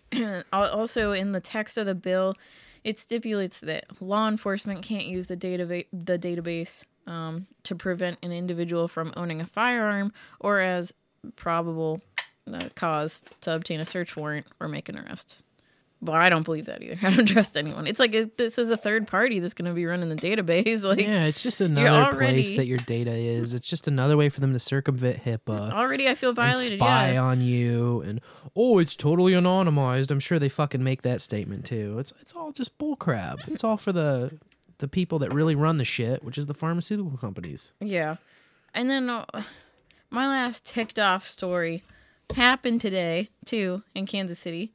2 years ago, they tried to rename Kansas City's historic Paseo to the Dr. Martin Luther King Jr. Boulevard. And the people stood up and petitioned against it, and we voted no. It's the Paseo, damn it. Yeah, And we had to petition and then vote to change it back because the city council went around the public's back and implemented this incredibly unpopular name change to the boulevard. Yeah. Well, guess what they did today? What? They named the strip of Blue Parkway to Swope Parkway to Volker, east to west. That's now Dr. Martin Luther King Jr. Boulevard. And they're putting the signs up in 2 weeks. Oh, Jesus No, they're not getting Christ. input from people. I mean, that's what's so fucking irritating is that they have to have this vanity project of a MLK Boulevard. It's like, your city is racist if you don't have an MLK Boulevard. You just have to have a street named that. If you don't have a street named that, then you're a fucking racist. And then, to be racist to themselves, they always put it in the ghetto. They're like, it has to go in the ghetto. It has to be in the fucking ghetto. We're like, all right. If you want an MLK street, why don't you pick a numbered fucking east-west street, like 63rd? Oh, because that goes through Brookside. Oh, that goes through Morningside. That goes through the white part of town. You can't fucking put it there. It's just fucking disgusting. The way that they wave this around like a political issue, and then they try to call the people racists for just wanting to have their own history and have pride in their city. The Paseo is a huge piece of Kansas City history. Well, what really ticks me off is that we already have MLK Jr. Park, and it's on that strip that they want to rename. Yeah, it looks like dog shit. Nobody takes care of it. It's fucking pathetic. It's fucking pathetic. These people have their bullshit little fake vanity projects. They want to trot around like they saved the goddamn world because they changed a fucking street sign. And then when the public actually puts in input, when the public actually has to mount a huge citywide campaign to fix these dumbass decisions that are made, then they don't even listen to that. They just go around fucking things up again. Yeah. Change a fucking numbered street that doesn't have any historical context. Pick a fucking number. Nobody is going to get butthurt over changing a number to MLK. It's a fucking number. 63rd doesn't mean anything. 59th doesn't mean anything. 55th doesn't mean anything. God. Run it through the white part of town. What the fuck are you so afraid of? Who's the fucking real racist? That shit pisses me off, man. I know. They don't listen to the public. They don't give a fuck what we say. They just constantly shit on us. And then they get all pissed at us when we take offense to it. Yeah, exactly. And then this is our city. They also passed 2 other resolutions. They want to rename Oak Street, a certain section of it, to Volker. And then they want to rename Blue Parkway from Elmwood on to West 55th. They want to name that the MLK Jr. also. But those two resolutions need approval from the city council, which of course they're going to get. Right. But the Blue Parkway to Brookside Boulevard, they just passed that today and it's like a go. I don't understand why there's no checks and balances there. There was no approval from the city council or anything. And these people, they just get on these fucking boards and into a position, and then they just go ape mad about shit. They think they can run the entire city. Yeah. They don't even know how to run their own ass. Well, I know if I don't go through top 333 stories, there'll be a riot in the bowl. So I better get to them. We'll get to those and maybe skip the coof. Yeah. There were 33 people arrested in Operation Bad Boy, B-O-I, Bad Boy. Bad boy. In Louisiana that targeted heroin, meth, and fentanyl. And the sheriff said 11 people had died in this certain area in 2020. I'll try to pronounce it. I'm going to butcher it, but Lafourche Parish. I don't speak French. I do apologize. Cajun or whatever. Yeah. And then Washington state lawmakers eye 33 fees and taxes to pay for transportation. These are coming under a proposed 16-year Forward Washington plan, which was updated last week by the Senate Transportation Committee chair. Some of these 33 fees and taxes that have been proposed include gasoline tax, raising it to 9.8 cents per gallon. They thought there was like a whole section on how, well, we kept it under 10, so people shouldn't be too mad. I know. I was like, dude, seriously? Those are the most irritating tax hike campaigns. They do that shit for the cigarette tax all the time. They're like, Missouri has the lowest cigarette tax tied with Tennessee in the whole nation. And so, like, we really have some room to bump it up. It's like, don't you think me as a taxpayer, don't you understand that I think that's fucking awesome that we're, like, number one? Because you want to be the lowest tax. Yeah. You're number one. If you're the lowest tax in a category, that means you're number fucking one. That means you're the best state to buy that product in. And yeah, this time it happens to be cigarettes. And oh, cigarettes are so fucking evil. And boo hoo hoo hoo hoo hoo hoo hoo. But guess what? I think it's great. Yeah. I'm proud. I'm proud to be in a state that's the lowest tax. I'm proud to be in the state for, the next month or two that is the only holdout not tracking your prescriptions in a federal database. So much for that. But these are good things. These aren't like a selling point to get me to flip it. Dumb fucks. Yeah. Then there's a lot of things that are increasing, like license plate fees and ID fees. One that stood out is now there's a registration fee for commercial drones, $15, little man. Jesus Christ. Yeah. They're doubling the boat tax. We need to move out of the fucking city. No. This is Washington State. Oh, thank God. Okay. Yeah, Washington State lawmakers. Okay. And it's just like 33 fees and taxes. Like, yeah, well, Washington, man, you're getting shit. You're getting your front hole and your back hole tax in Washington, man. They proposed one tax here, and I'm like, no. But you don't have your salary tax. It's a tax. No, yeah, you don't pay income tax in Washington State. It's weird. It's weird. So they got to come up with other places to nickel and dime you. Taxes are evil. Taxation is theft. I stand by that. I can't budge on the issue. I don't agree with any of it. And then in Minnesota, with 33 speed-related road deaths, 2021 is outpacing 2020. Oh, boy. Yeah. So 33 is, well, I don't know. I'm sorry, but when they release a statewide death toll and you're hitting double digits, I just can't be compelled to shed tears over that. I'm sorry. I mean, our state population, and we're kind of like a mid-sized state, it's like over 6 million people. So if you get a double-digit death toll out of 6 million people... It shouldn't be newsworthy. What the fuck, man? What are you trying to get me to, like, wring my hands over that? You know? Like, I mean, I don't want to, like, seem cynical, but, people die. It's a thing that happens. We all got to do it one time. You only got to do it once. But we all have to cross that bridge eventually, So...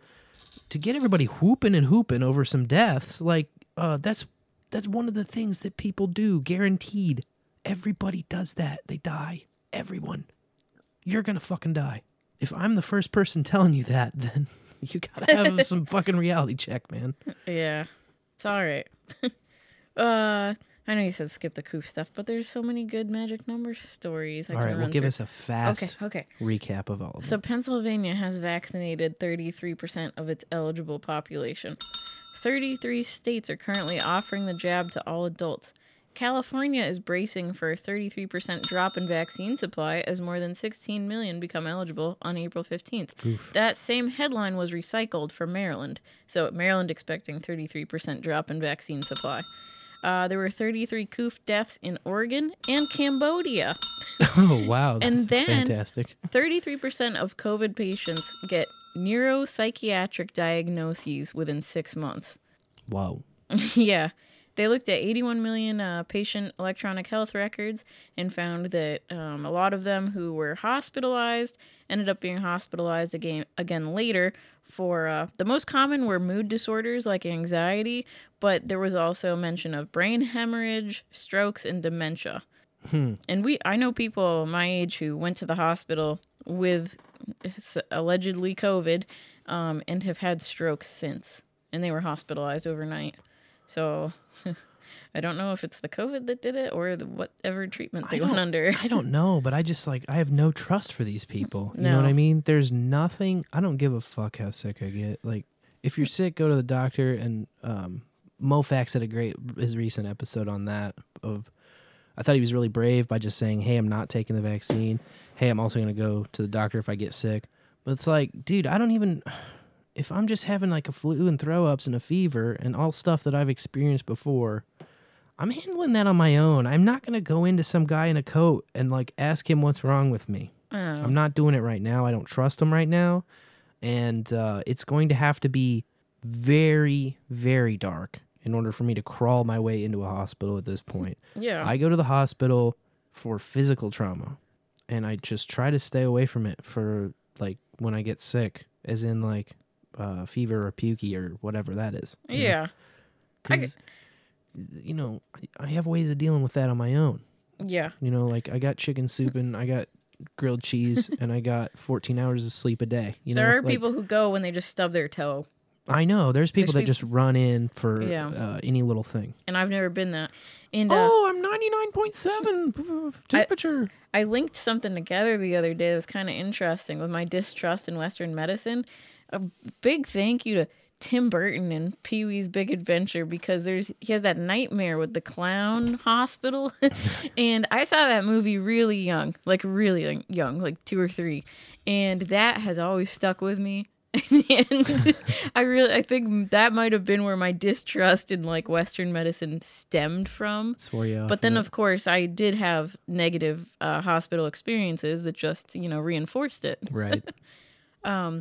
Did you see that 60 Minutes interview with the Pentagon researchers? No. They got a microchip that'll detect COVID-19, and they made sure to throw in there like, oh, and by the way, Bill Gates didn't come up with this, and it's not in the vaccine. And I was like, you saying that makes me really wonder. I mean, they like doubled down on it. They made it a point to say it like 3 times. Yeah, well, it's because everybody's concerned about these microchips that are being developed, and then this is how they roll them out. Like, you're told for a year or two that, like, as soon as you say the word microchip, you're some big fucking conspiracy theorist. Like, microchip, you're crazy. That's fucking sci-fi. And then they're like, oh, yeah, but we're working on this microchip. Yeah, and they've had them around. They were talking about using them in the Department of Defense and stuff for other sicknesses. And it, like, alerts you. It's like, you need to take a blood test right now, and then it can maybe do the blood test on its own. That part wasn't clear to me, but you have results in 3 to 5 minutes. Hooray. It's like, how convenient. Tap your app and open it up. Yeah. Then someone we know this weekend got the jab and but hadn't asked us about our opinion on it at all before, just decided to brag about it. And so when I asked them, like, oh, well, what company, or which shot did you get? Which shot did you get? They didn't know and had to consult their paperwork. And then we're like, oh, I think it's like Piper. or Pfizer or something. And I was like, Pfizer? And I said to you later Fucking in idiot. privacy, I was just like, how do you, like, just watching the news, you should know the companies, right? Like, even just being a total slave. That's how the average person walking around driving a car right now is. They don't know fucking anything. They just repeat words that they hear, but they don't know anything. What do they know? Anything. Fucking, I do my research. Oh yeah, well, which one did you get? Oh, let me look. You let somebody stab you with an unknown drug, and you don't even know what the name of the drug is? Yeah, seriously. I can't relate. But the kind of There's person nothing I can relate to about that. is not interested in trying psychedelics or, cocaine or any, like, I can't. illicit Like, narcotics. I feel personally like I am pretty good at empathy and at kind of bridging gaps and like walking in other people's shoes. But that I just can't fucking understand that. I can't get inside that headspace that says, oh yeah, I'll get in line. Everybody else is in line, so I'm gonna get in line too. They said they had it available, and I was just like, yay. Don't give me big box of bread if I get in line. I like bread. I feel free now. Holy shit. I feel invincible. So stupid. Okay, let's go behind the curtain quick. Oh, Let's thank just get back fucking there. God, I thought you'd never say it. I'm pushing you back there. California is a step closer to passing a decriminalization of psychedelics. Oh boy. Yeah, their public safety committee has voted to advance a Senate bill that includes psilocybin, psilocin, MDMA, LSD, ketamine, DMT, mescaline, and ibogaine. They do literally say right out though that peyote's not included because it's What? an endangered plant with too much significance to Native American communities who are already allowed limited access under federal law. And I was like, eye roll. Oh, so because the natives can already have it, then like we can't decriminalize You have to that go get a one? blessing from them to use it, I suppose. And they don't feel like... Yeah, the government can tell you exactly what to do with everything else and what not to do, but they're just going to, like, remind you that peyote is... Endangered That's cultural plant. appropriation. I know, I was like, It's endangered ibogaine, plant. like... Well, if it's an endangered plant, let's fucking clone some cacti. Yeah, let's help it out. What are you, stupid? What are you trying to say here? So do you want more of it or less of it? What do you want? What the fuck do you want, government? They don't know. They just want money. They like money. The bill also says that offenses related to possession of psychedelics would be expunged automatically from records. I don't know if peyote is included on that. And the bill focuses on like the medicinal value and spells out that they don't want a cannabis retail model to become of it. Which I'm just like, okay, whatever. Yeah, we wouldn't want any kind of economic freedom when No. it comes to... Or quality control, or the No, doctors can have it and give it out, but regular people, they don't know what they're doing. They can't just go buy stuff. And It's tough. I mean, that one I can understand and I can appreciate some nuance on, because acid, if you've never taken that trip, there's a lot going on, and I would say everybody should probably try it once, but there's so much that goes into it as far as preparation, as far as like, I'm doing the finger quotes here when I say being ready. Not really anything you can prepare yourself for when launching into that for the first time. But, it's also not going to be provided by some idiot in a suit either. Like, I don't know. It's a tough one for me. You definitely don't just want it next to the fucking chiclets at the grocery store. Oh, here's acid. I can appreciate that. I would agree with that. I would not advocate acid anywhere and everywhere. I think that would become a problem. But, to say that you don't ever want to market for it either, like well, how are we gonna do this? It's like you can have it, but you can't have it. Right. You gotta figure out a system or a way, you know. It just reminds me of the co-sleeping, where it's like all I'm asking for is a little honesty and education, but not like in the form of preachy like PSAs and billboards and shit. Absolutely. Let's just talk about it. The dose makes the poison for literally everything, including foods that you consume. You know. Well, and you have to respect personal sovereignty in the fact that, you know, acid has been Schedule 1 for decades, and right now it's not stopping the end user from finding that. What it does is it forces it underground, but you don't stop people from making decisions. You just can't do that. You can't. You have to physically lock them up in a little room or put them in handcuffs. You know, you have to like tie them up. This is the only way to like stop people from making their own decisions. So I don't know. I think on a lot of these cases, prohibition just always breaks down in those ways because it's just impossible to implement and actually enforce. Yeah. Well, one thing when they get into like medical psychedelics that I always think about is like, you know, throughout history, there's been like shamans or medicine men who administer these medicines and then essentially guide you through what's going on and walk you through the other realms and like help you battle the demons and whatnot. But a person in a lab coat in a white walled room, it's not the same, you know? It's not the same as sitting by a fire and like, I don't know. I just don't know about like Western medicine version of psychedelic trips. Yeah, there It kind of shouldn't freaks be, me out. you know, there shouldn't be some kind of structured, regulated process where you have to walk along this line when you dose. Like, it's quite antithetical to the whole experience. But, no, Tunta points out, Tahunta? I hope I'm saying that right.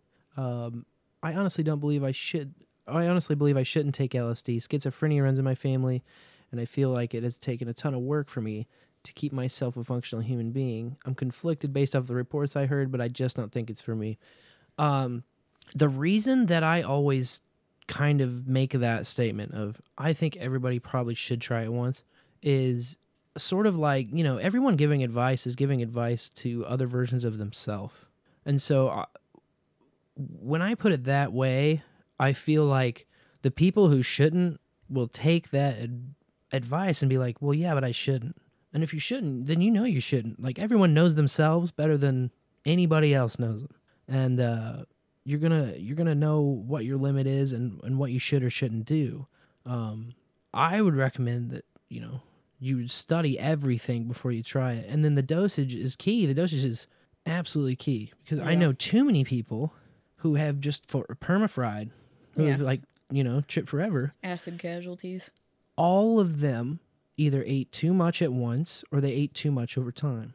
That's all of them. 100% of them ate too much.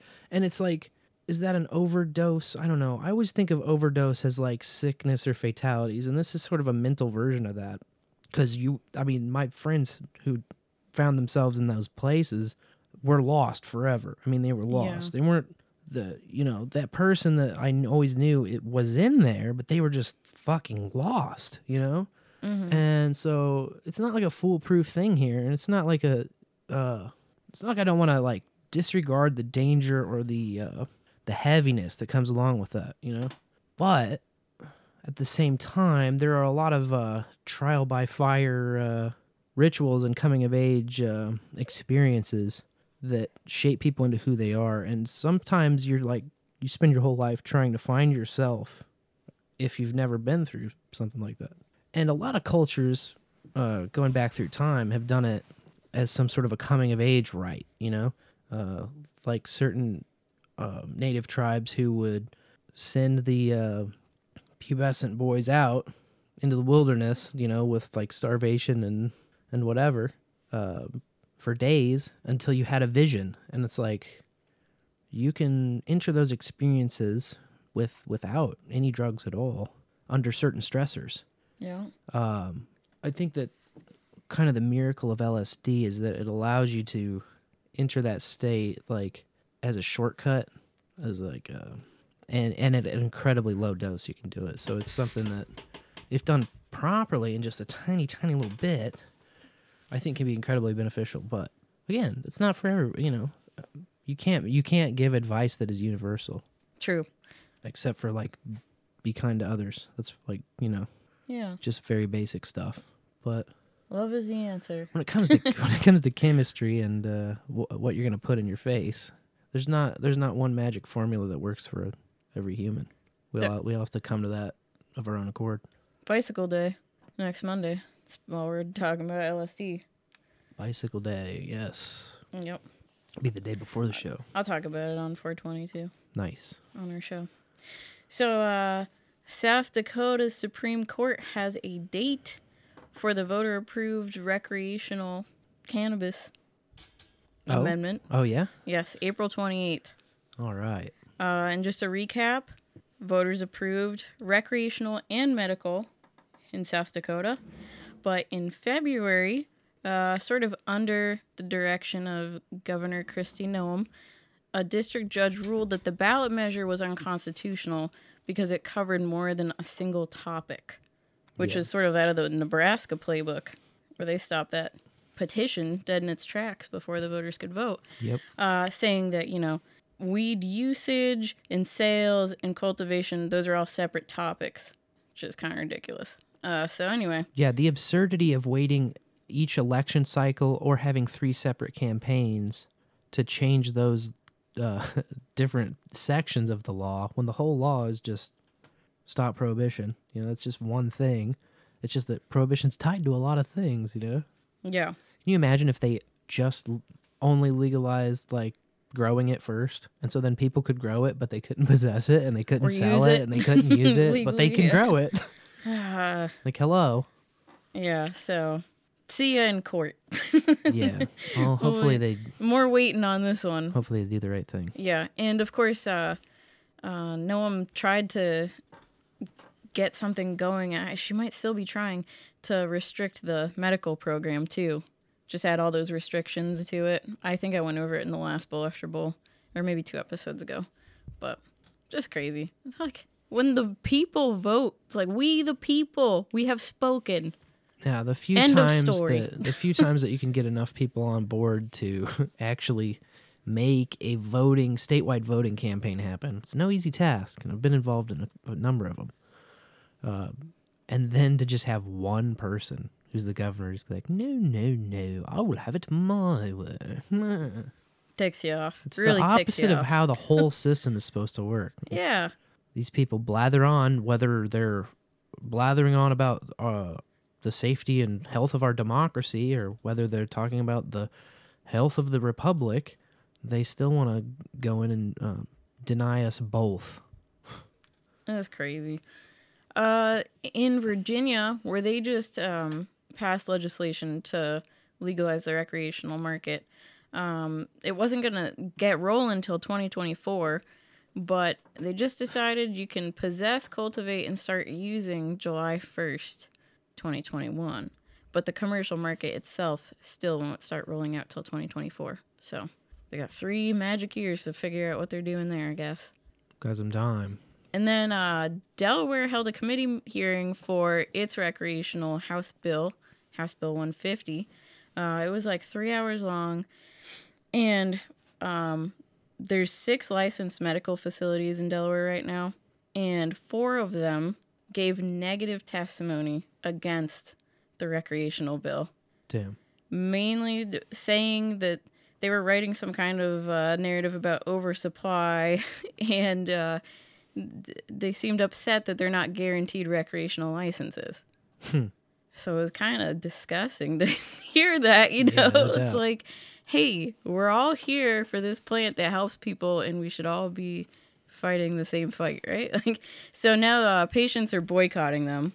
That's just so stupid. But that was, yeah. I know, that is one thing that always discouraged me and contributed a lot to, like, me being a man overboard for a while, was just, like, the infighting.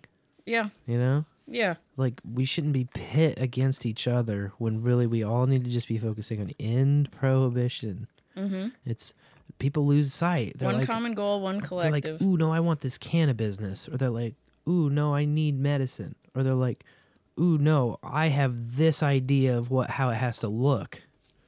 And only this, and no one else can participate. Like, they operate on scarce mentality. Exactly. Everyone can and should have a seat at the table in this world. You know, it's like everyone just should be doing what they want to do, what they love doing, and we'll all work together and help make the world a better place.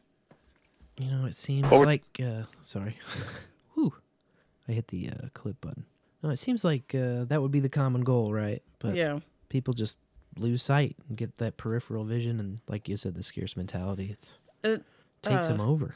You kind of see it happening over in Alabama right now, where lawmakers are trying to ban Delta 8 THC and Delta 10 THC, which is just like, this makes it so complicated to hemp farmers, because these cannabinoids are in hemp too, but you know, using hemp for other things. Like, they're just gonna start playing like the chemical breakdown and chemical components of all these things. I mean, you have two things: you have hemp and smoked cannabis. That's pretty much the two things you're gonna use.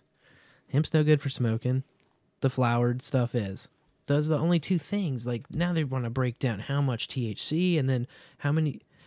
Who knows how many different compounds they're gonna find in it? You know. Well, as you break it down further and further and study it more. And then it's like you've got these two THC deltas, the Delta 8, the Delta 10, but Delta 9 is banned. You know, the one the most famous. But it's like there's over 100 cannabinoids that have been identified, and I'm pretty sure they've said there's like more than 500 that just, you know, have yet to be named. Right. And like I discovered, essentially. Yeah, and then let's measure them and regulate the levels of those and too. It's like it's a plant. Why are we putting everything under a microscope like this? It's so confusing. It's crazy. It's so good. And then how are the farmers supposed to measure these things? They're not a lab. It could be so simple. You growing weed? Okay, well that's okay. That's it. Who gives a fuck what the compounds in it are? It's fucking weed, man. Just back off. It's just weed, okay? What's in that weed? Weed. Oh my gosh, yeah. Chill the fuck out. Get off my grass. So in Massachusetts, the Cannabis Control Commission is launching an online product catalog, and they're hoping that it'll help cops and parents specifically named tell the difference between what's legal and what's not in the state. It's the first of its kind. It's not going to be like Leafly or Weed Maps where you get all this like genetic information and flavor profiles. They're just going to put a photo of the product in like very basic info. And it just seems like such a massive waste of time, in my opinion. Oh, man. You know, I'm like, what? Why? To help cops and parents tell the difference between legal and not. Like legal as in sold in Massachusetts and not elsewhere. You know, so like there'll be like I'm pretty sure they're not going to allow gummy bears because that appeals to children allegedly in the edible world, you know, no like kid friendly things. It's so dumb. I mean, it appeals to children maybe, but like it appeals to me too. Yeah. And I should be allowed. Gummy bear. I should be allowed to get them. You should actually, if my kids sneak off and try to get them, you should like not let them. Yeah. I would appreciate that. I don't want you like throwing them in jail if they pull it off or any fucking hair on fire types of reactions like that. But yeah, I mean, don't sell them to kids. And then but sell them to me. I'm just like, they're like, well, we're not getting into genetic info and stuff.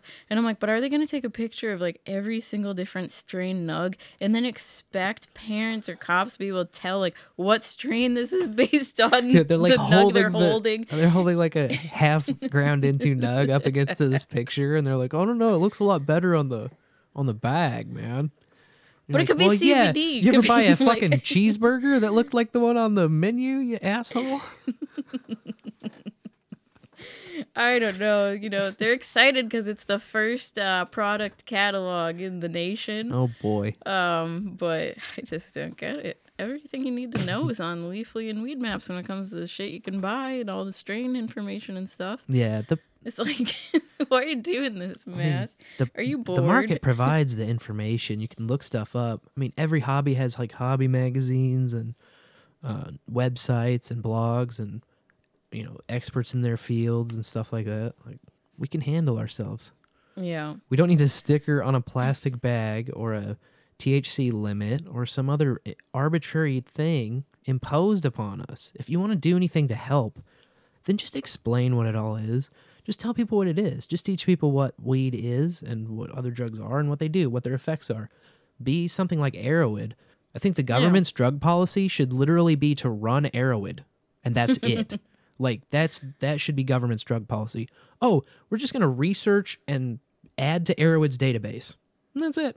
Yeah. And personal testimony is helpful too. We're not going in those cases. prosecute people. We're not going to seize people's property. We're not going to bash people over the head. We're not going to lock them into a cage. We're just going to provide information. That's it. Because we're the government and we're not allowed to, step beyond that. Jesus. Yeah.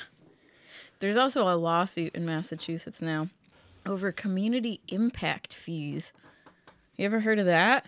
I've not. So, this retailer in Haverhill says that the town is not justifying their demand for impact fees, which were written into the law that retailers have to obtain a, quote, host community agreement from the town or city they plan to operate in. Okay. And then that host community has the right to seek reimbursement for extra costs related to the business. They gave the example of a need for extra policing or security, and they can take up to 3% of the business's annual revenue in impact fees. They better win this lawsuit. Now this it says, is so ridiculous. But it has to be a equal protection clause violation, like a mother. Because this is just singling out weed businesses. Yes. Nobody else has this burden. Exactly. A strip club doesn't have this burden, and you could make the argument that maybe they would need extra security or something from the city. Maybe they get the cops called more often. But only a bad place of business. Only the bad strip clubs. Only the bad mall. pot shops. How about the mall? Only How many the bad issues malls. are going on at the mall all the time? Well, the ones that suck, Yeah, those have are not more many issues. open now. But that's part of running a city, You don't just get to blanket. Steal someone's income. And so, but the worst part is, their lawsuit just says because the Haverhill didn't give us a reason why. And it says in the law that the town or city has to explain why the impact fee is being imposed. And I'm like, no, go bigger. The whole impact fee thing is wrong. Yeah, you shouldn't be able to do that at all because it unfairly discriminates against a certain business. Yeah. I'd never heard of an impact fee before. And, I don't know everything, so it might be out there for something, but not that I'm aware of. It's the first I've heard of one. Yeah. It's a big scam. Big time scam. Fuck that.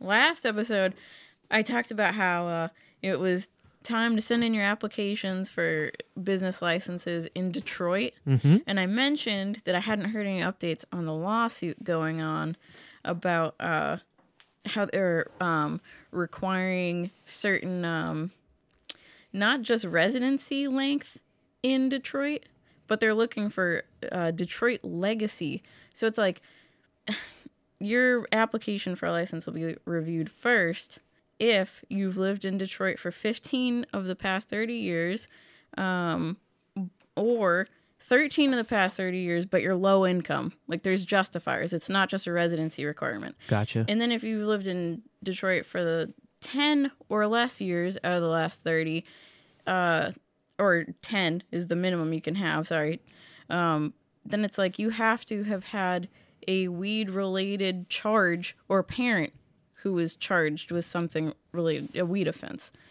And so this woman, Crystal Lowe, is suing them, and she says that's unconstitutional. Yeah, I remember that one.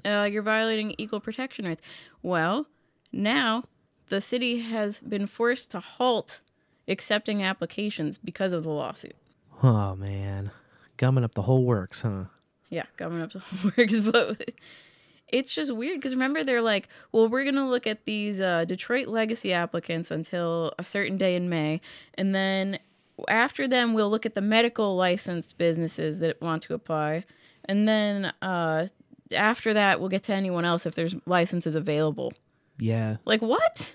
I don't like that. And I talked about this last time. I think that they should just, if you want to have a priority in the way you see them, that's fine, I guess. As long as like the voters are approving that. But you can't just say, oh, and then we're going to dawdle. Like if we have applications, we're going to just arbitrarily set a date where we can't even open and read them until this date.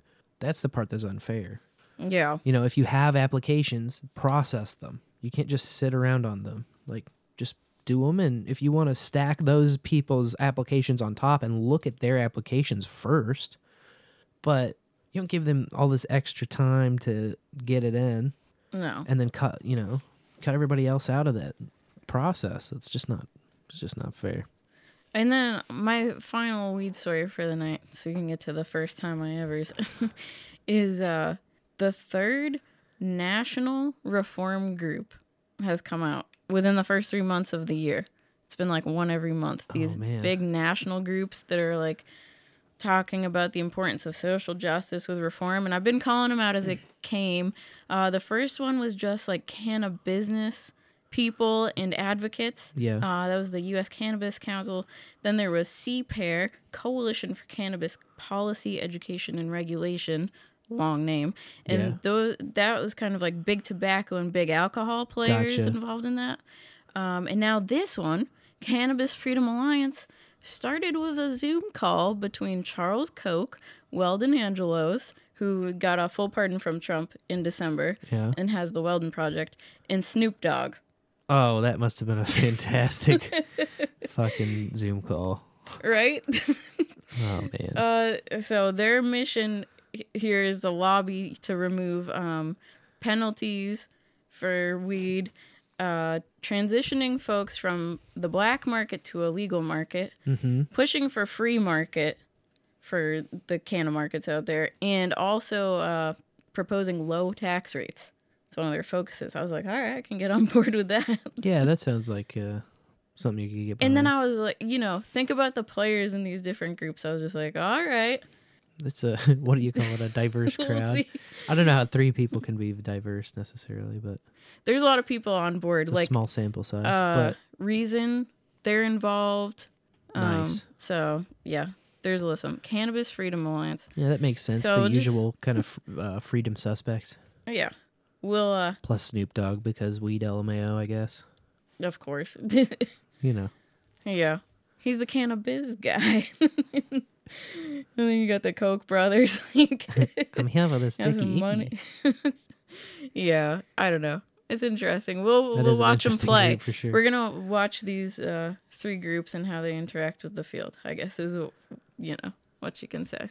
But hey, you remember the first time you ever went to a dance? I do remember my first dance. It was, I'm pretty sure I never went as a freshman. I'm pretty sure sophomore year was the first dance I went to, winter sports dance. In fact, it definitely was a sophomore because I took a freshman to it, but on my invite. So you can go to a dance early, Yep. But I never was that guy.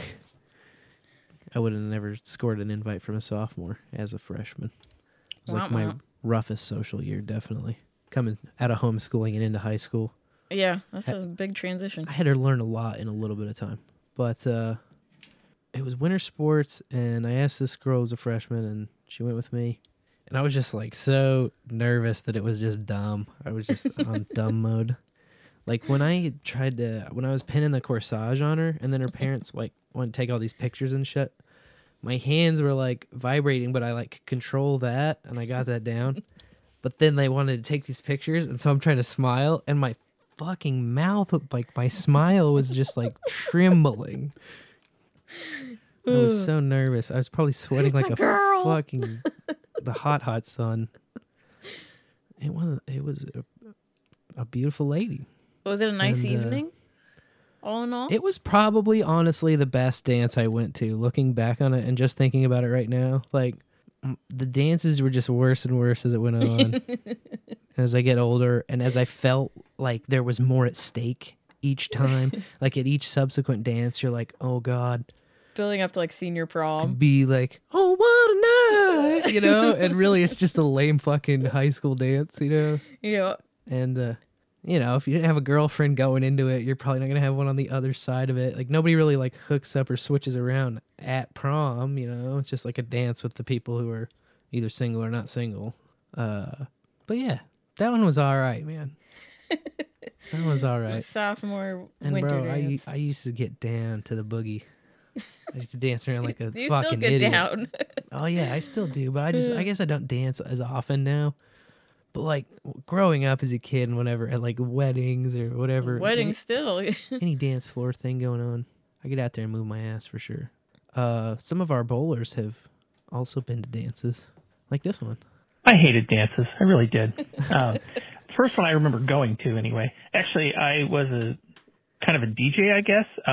So it was in 7th grade, so junior high school. Yeah, we actually did junior high school back in those days. And yeah, and I was a socially awkward kid. And yeah, I didn't like dances in junior high school or any of that. It was just, yeah, it was always a disappointment, a disaster. And I was a socially awkward, you know, I don't know. Yeah, I was a socially awkward teenager, and I'm probably a somewhat socially awkward adult. But anyway, you know, and it was funny because what I remember, and this was 1986 maybe. Yeah, we were, you know, we were actually playing records. I mean, you know, not even CDs. We were, you know, and I was, you know, much like now, it's like I wouldn't know what popular music is if it bit me on the ass because, well, I don't listen to popular music, and even then, I mean, I guess I did, you know, it's kind of a rock and roll guy or whatever, and we kind of, you know, I remember Huey Lewis in the News and General Public or something. I don't know. And I didn't dance. I'm still not coordinated. You know, my wife refers to my dancing as white boy dancing. Oh, well, you know. Amen. Fist bump. Oh, beautiful.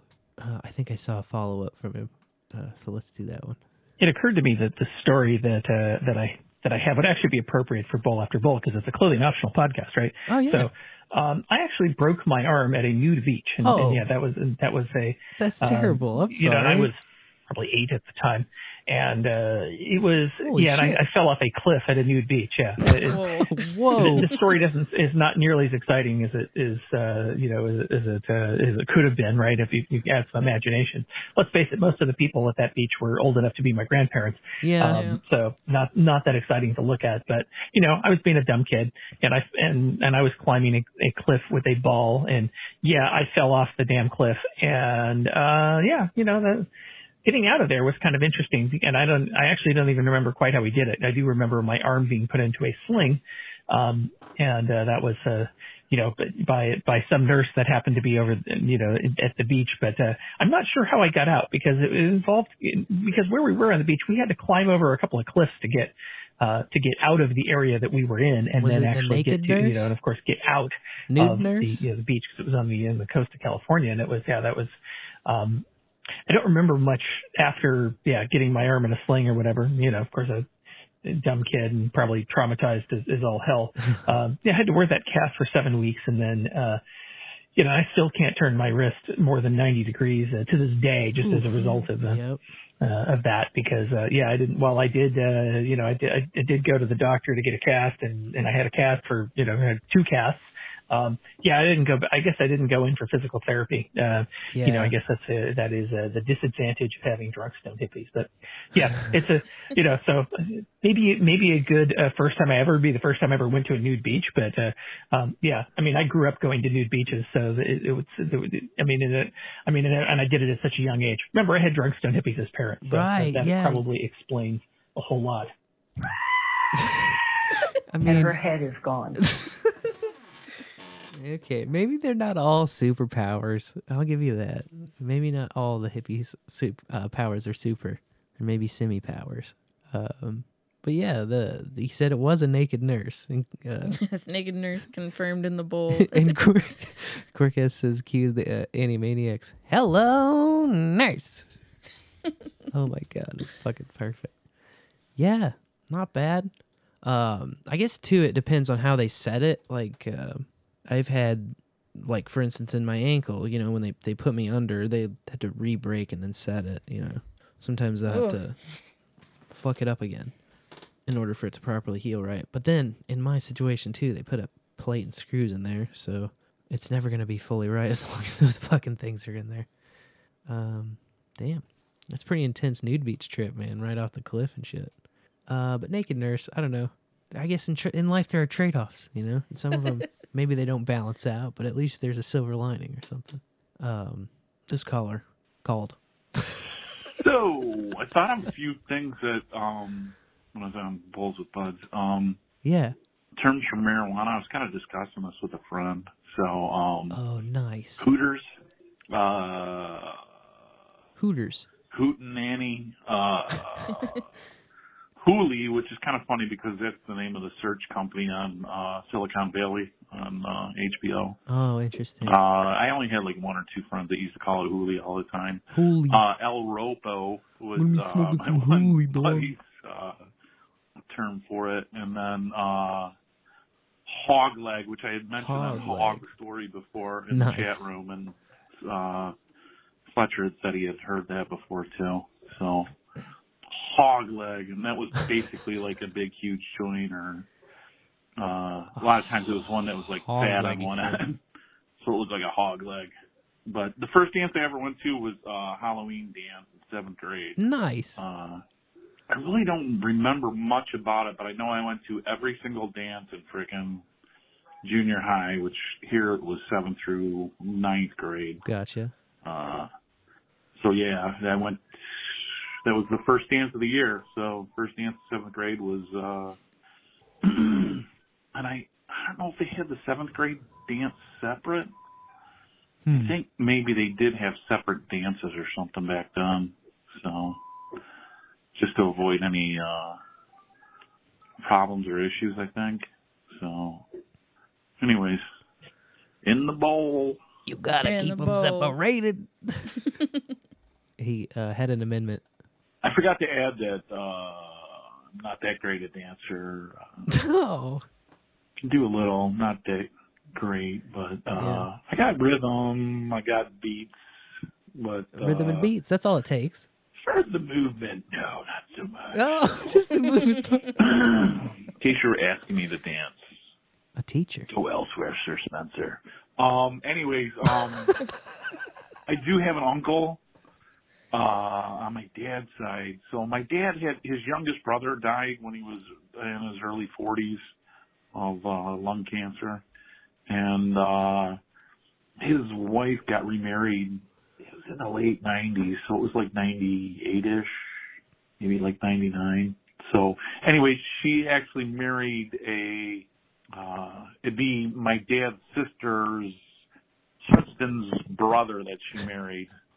And anyways, they had a wedding because his wife had died and my uncle had died and whatever. They got together afterwards, but neither here nor there. But anyways, when they had the wedding for that, I remember, my dad was like, I think my parents got divorced in it was like the late 80s. Can't remember exactly what year, but whatever. Anyways, I had to pick up my dad for the wedding because you gotta pick me up because he's, alone and single. But anyways, they pick him up, go to the wedding. And I remember after dinner and everything, getting drinks up at the bar with my dad and a couple other uncles of his. And the one uncle went out to dance. It'd be my dad's one brother above him. There was 4 brothers in the family and 1 sister, but these 1 brother's above him. And I remember my dad saying when he went out there, "Yeah, go out there and cut her eye, you good dancer and everything." And he left, and my dad started laughing. I'm like, "What's so funny?" He's like, "Oh yeah, your uncle's a really good dancer. Watch him dance out there." And he danced like Elaine from Seinfeld when she had the dancing moves that she danced with. And of course I looked at my dad. I'm like, "Is he seriously dancing like that, or is that something he's putting on an act?" Or but he literally danced that herky jerky style, and he did it all night long. All night. This is the one move. Quite the comedy. So, in the bowl. In the bowl. Man. Oh man. There's a couple of times where he went all Spaceballs on it. Luke, I am your father's cousin's uncle's former roommate. Or behind the curtain. What do you expect? I love it. I love that one. Thank you, Ned, for the call. When was your first dance? My first dance was in what I call middle school, which is our middle school, I guess, is I'm considering like 5th to 8th grade. Okay. As middle school. They were in one building. That's why they were lumped together makes like sense, that yeah. to me, and why I just refer that to that as middle school. So it was 5th grade. It was the first dance that came up. I think it was like a winter dance. Probably for winter games, but I wasn't involved in sports in any way at that point, so or ever really. Or at any point, except for like say, yeah. chorus, performing at sports events. Chorus and band worked in tandem, so. But yeah, I just remember my friends, my gal pals were going, and they were like, "You gotta go. We love you. You're whatever." So I was like, "Okay, fine." I didn't want to, but my grandparents also were like, "You should go. You will regret it if you don't go." Which, unfortunately, I don't know if I would regret it because I got forced to go to everything. So I bought like a cute dress for the occasion at the mall. That was like an exciting thing to do, pick out a dress. Sure. And I didn't like any guys, and I don't think any guys liked me at that point in time. So I just danced with my friends in the corner like the whole time. It was in the cafeteria, okay? So like we're just standing in this cafeteria, and then there's like hallways on either side of it, but they're not blocked off by walls. It's like open. There's like columns that separate the cafeteria floor from the technical hallway. Gotcha. And so we just danced, and I remember they played like Avril Lavigne's "I'm With You," and I like belted it. I was like, "I'm with you," and just from the corner of the room, like just singing and dancing, but not really dancing, just kind of step touching in the corner, like the old step touch, drinking some fruit punch or whatever they had, and that was pretty much it. Like, yeah. The only people who mixed up and like danced were like established couples at that point in time. Right, yeah. So it's 5th grade, so it's not like any guys came over to where all the girls were, or any of the girls went over to where the guys were. Sure. Everyone was just standing in their circle of friends. So, that's how that went. It was pretty uneventful. Yeah. But still fun. You had to take advantage of those acoustics, though, for the Avril Lavigne. Yeah, belting it out. My voice cracked, so it was just really funny. Like, I went for it, but it was just like didn't work. I love all when I was young, I loved singing, but boy, was I god awful at singing. My grandparents signed me up for voice lessons because they were like, "We're just sick of hearing you sing. It's all terrible. It's so off key and whatever." So they fixed that then, huh? They tried. This voicemail caller tried to leave a voicemail, and it worked. He did it. You did it. You did it. I remember my first dance. I was in 6th grade. Uh-oh. It was a school dance. Yeah. Now, at that time, I was shut out. Not a shutout. What's the fucking word I'm looking for? A standout? I was someone that was shunned by my peers. I was sort of the class target for all sorts of hellacious torment from shit-headed 6th graders. The kid who gets bullied. It went about as well as you could imagine. Fruitcake Fred. The girl I had a crush on at the time, Leanne, I had waited for half an hour, 45 minutes, an hour, it doesn't matter, but I waited. I waited to get enough courage to go and ask her if she would dance with me. And I waited in the cafeteria because the dance was taking place in the auditorium next door. So finally I decided to go in and check out everybody having fun. And I found the crush, Leanne, and I was going to ask her if she wanted to dance with me, and she was already having the time of her life with somebody else. And I learned a lesson that day, and I don't know what that lesson is, but I'm sure if I did, it would have been a valuable one. Oh my God, I almost did the thing, in the bowl. Oh, man. I know, it's like, at those dances, man, at least for me as a hopeless romantic growing up, like, I would go to the dance, and I would, like, anticipate this and this and this, you know? It's gonna be great. We're gonna, like, have this romantic whatever. She's gonna fall like madly in love with me. You know, all of the things that you think going into these things that are never gonna happen. And you like play it out in your imagination. You walk up and then you're like all cool about it. Then you like hold out your hand, you know, and then she's just like, and you get the girl, you know, you're like, it's that easy. Just never panned out in high school though. Not in high school, but not for me anyway.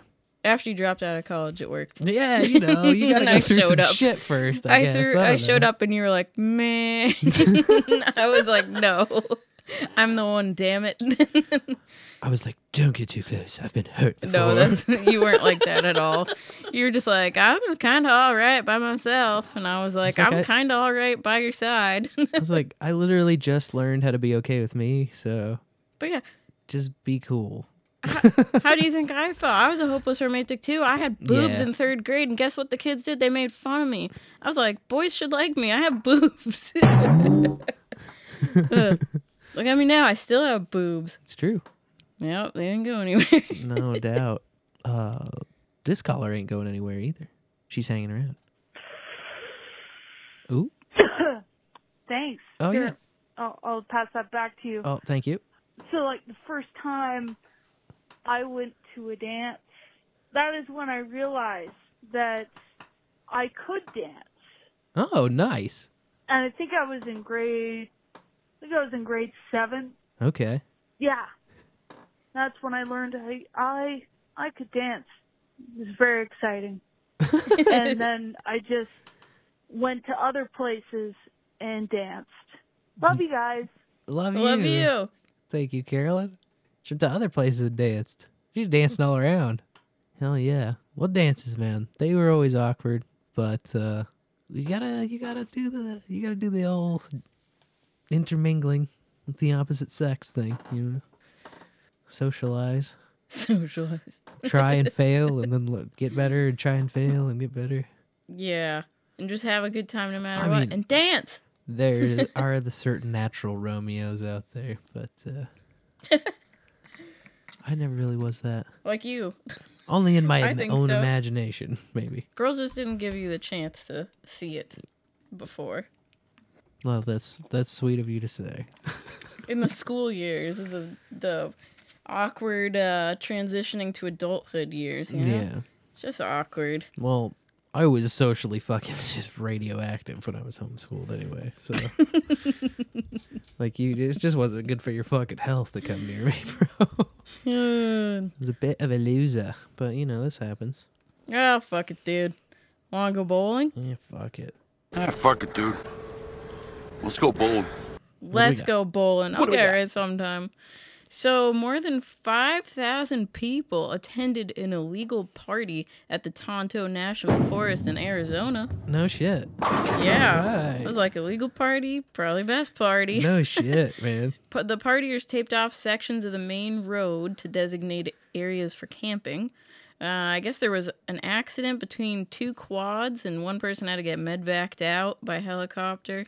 Because oh, Jesus. Yeah, ambulances couldn't get past the tape and sectioned off areas. Whoops. Then there were 7 vehicle accidents and reports of stolen off-highway vehicles. And, yeah, that's pretty much it. That they just, you know, they're mad about it, and they're like, if you see this happening in your state forest, you need to report it, yada, yada. But you can have a party up to 75 people in the Tonto National Forest without a permit.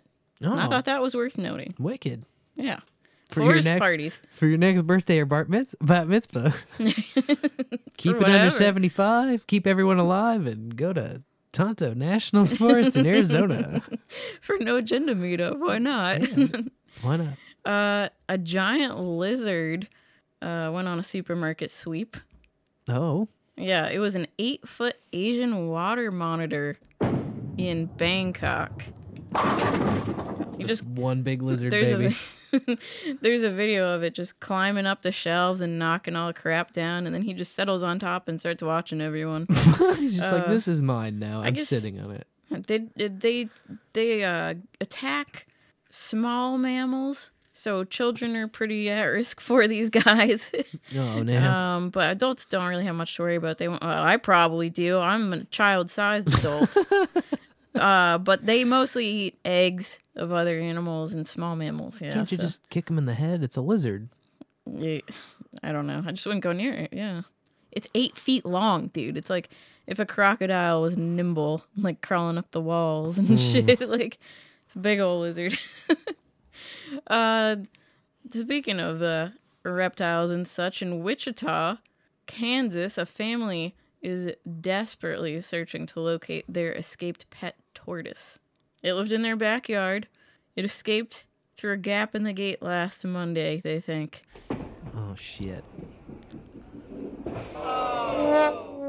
Yeah, I mean, he's 10 years old. He's like, they guesstimate between 60 and 70 pounds, 18 inches long, 14 inches wide, pretty tall. That's what the description says. And, you know, if you see him, I bet you'll know it. They know exactly how long and how wide he is, but then, like, how tall? Well, he's pretty tall. Yeah. Oh, no. He's I guess they moved here. They moved to Wichita from Arizona. So, you know, he's a tortoise, which makes sense to have him more in a desert environment. Sure. So they just were trying to raise, like, public awareness if they do encounter it, like, not to put it in a pool or something. Oh, you know, right, they're like, yeah. he's not a turtle, it's a tortoise. You just put him in your backyard till we get there. And like, he shouldn't bite you. Don't put your hand in his mouth though. Like, you know, you gotta lay that out for people. I know. And you know, just kind of pick him up from his sides. Yeah. And So- just heft that 60 to 70 pound tortoise back into your fence for us. Yeah. Oh, man. And That's just just huge. call us when you find him. I know, but I was like, man, they must have all been at work and school or something, the whole family, because I just don't feel like they get places that fast. Did you mention his name? No. Mad Mardigan? Yeah. What is that? It's from Willow. That's a little Okay. character from Willow. I haven't seen Willow in so long, but Oh, you showed me Willow one time, but I don't remember. I just remember, like, or whatever the baby is. That's it. That's all I remember. That's more than I remember. That's it. Well, though I saw Willow when I was really young, and I know I showed it to you, but I probably fell asleep. Yeah. Because when I first met you, I was in the bad habit of falling asleep whenever the TV went on. You were like a legitimate old person. I mean, you kind of still are in a lot of ways, but like when I first met you, it was like It was really bad. pronounced. Snorlax. I prefer to just say I was a bit of a Snorlax. Okay, we'll go with the Snorlax. Yeah. A 33-year-old Louisiana woman got arrested after refusing to return $1.2 million that was accidentally put into her account. Oh, well, fuck. I mean, It's a tough situation. That's a tough situation. no shit, bud. But She should have got the fuck out of Dodge, though. Well, hear her out, okay? All right. She was a sheriff's dispatcher for 4.5 years, and after the arrest, they fired her. Which I was like, that's too bad. Yeah, 4.5 years. That's a dedicated employee in a sheriff's dispatcher. That's interesting. Well, the money was deposited into her account, her brokerage account, by Charles Schwab. Okay. She immediately moved the funds to another account, and then she bought a new car and a new house. Apparently, there was a clerical error. Right. Apparently. She was supposed to get $82 put into her account, and they put $1.2 million instead. Woo! Upgraded. Now, 75% of the funds have been recovered. And Getting close, huh? she's being sued in federal court by Schwab because it, of course, in the contract with them, it includes an Yeah. agreement that if a client receives an overpayment of funds, Right. they'll return it in full. Yeah, that's the price of using services is that you're bound by an agreement, Yeah. So, in that sense, yeah. And it's kind of obvious too, if somebody accidentally gives you $1.2 million, then I don't care if someone accidentally gives me 50. I just let it sit in the account and figure they're gonna come looking for it. You know, it's like absolutely. Yeah, I wouldn't be rushing off to like spend it. Like, oh, if I spend it, they can't get it back. Yeah. Like, well, no. If you spend it, it's just gonna hurt more for them to get it back. Exactly. But if Yeah. it's All gonna 1.2, hurt more. bud, they're gonna come for that. They're gonna come for 7 figures, man. What can You I don't just say? you don't just accidentally put 7 figures somewhere and then expect no one's gonna show up to collect. Come on. Just 33. Weird shit happens when you're 33, Yeah, I guess so. I wonder if it's Right now in Houston, Domino's pizza orders can choose to have their food delivered to them by a robot pizza car. Oh, I'm confused at what to even roll on that one.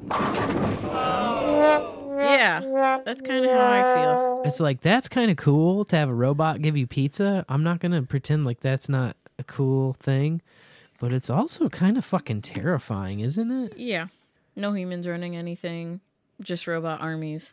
But if you don't have the knowledge base to run a robot army, like, what are you going to do? Because the robots are taking all your jobs. All your jobs are All mine. your jobs are belong to robots. Yeah, there you go. So yeah, Domino's teamed up with this group to develop the R2 robot by Nuro. N-U-R-O. I know I said it like it's N-E-U-R-O, but it's N-U-R-O.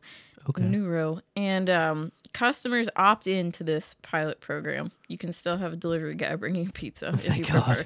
I do. I I do. prefer- Yeah, it's a pizza guy. Yeah, Like, you come can on. tip them in a joint usually. They like that. You know? Most And- of them, like 4 out of 5 delivery guys would get high. And yeah, so this robot car, of course, is an autonomous vehicle. It got regulatory approval from the Department of Transportation last year. And what happens is you order your pizza, you get a text message with the status of delivery, and then it'll send you a text when the robot shows up with a PIN number. So you go up to the robot, put your PIN into a little touch screen, and then like a door, depending on your order, opens so that you can pull your food out. Nice. Yeah, it's interesting. I guess Domino's has previously had a self-driving Ford Fusion in Ann Arbor, Michigan, and they also delivered pizza via a drone in New Zealand back in 2016. That's So, pretty cool. Yeah, I don't know if it was a one-time thing or like an actual Yeah, was service, it like but I a think it's probably publicity a stunt? publicity stunt. Yeah. Yeah. Sounds right. So yeah, I don't know. And then how do you tip a robot? Like, do you? You don't. You don't that have part's to, right? fine. I'm fine with that no part, tip I guess. expense, I guess. But there's probably a fee tacked on to the order. Yeah, I'm they guessing, for pre-tip gas or your something. shit. Absolutely. Yeah. Yeah. They automatically pre-upgrade your experience via your credit card. I'm excited to bring this story to the bowl tonight. Oh, okay. The Ginger Assassin, 18-year-old Anthony Newer, became the first competitor to clear a 7-10 split on TV since 1991. Fuck yeah.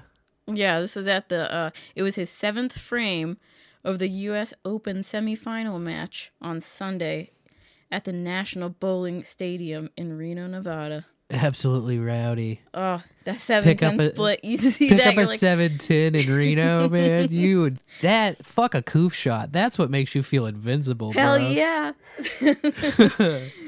And first participant to be able to do that in 30 years on TV. It's fantastic. Yeah. I remember picking up a 7-10 once at the AMF, but it's the fucking AMF, so it's not like, you know, it was still pretty epic though. Do you remember that? I do. I still don't understand how it worked.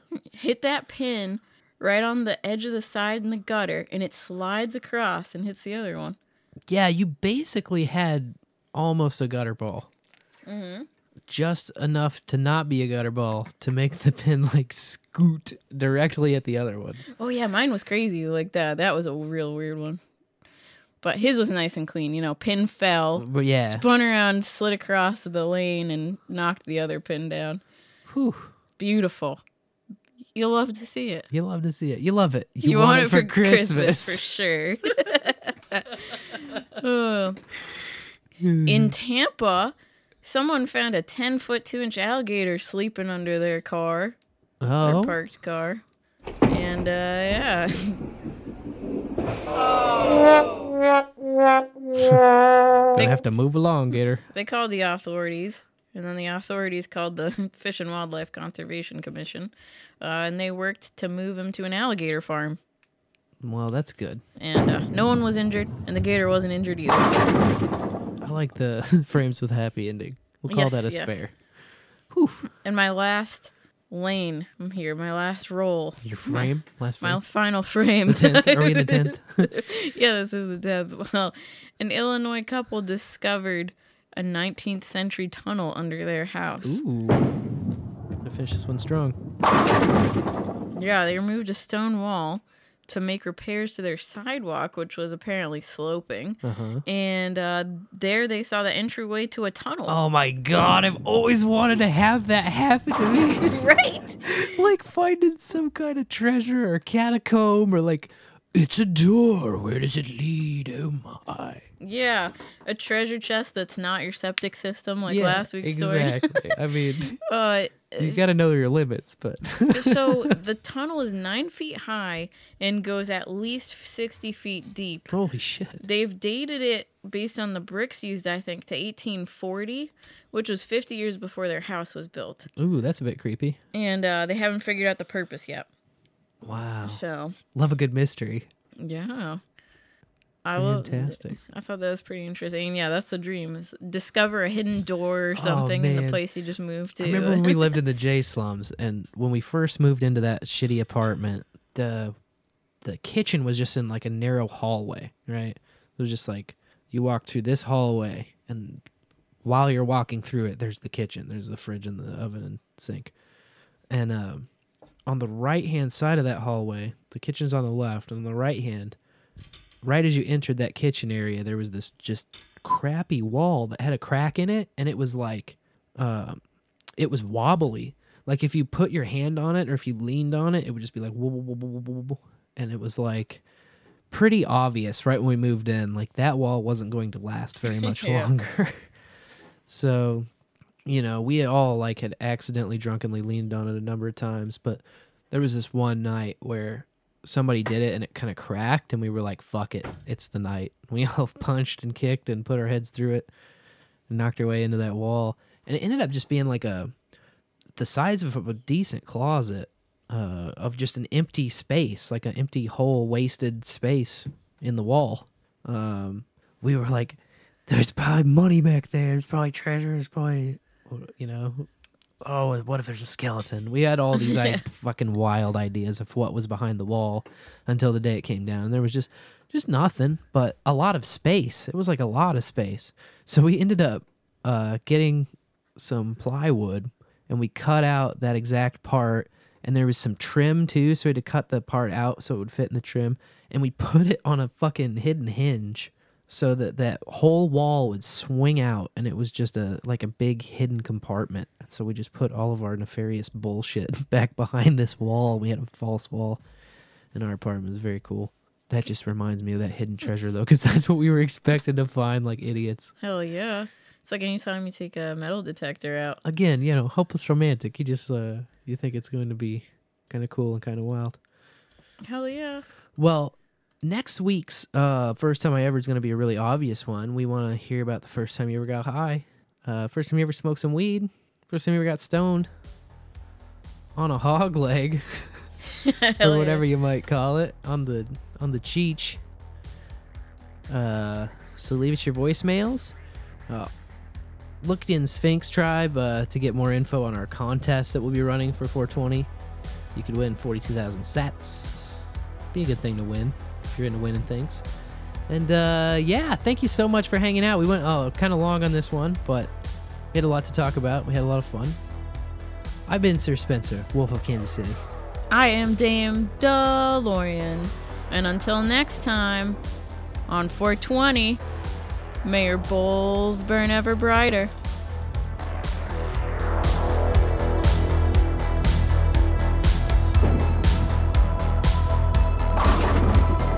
BowlAfterBowl.com. Bowl after bowl. You are listening to Bowl After Bowl.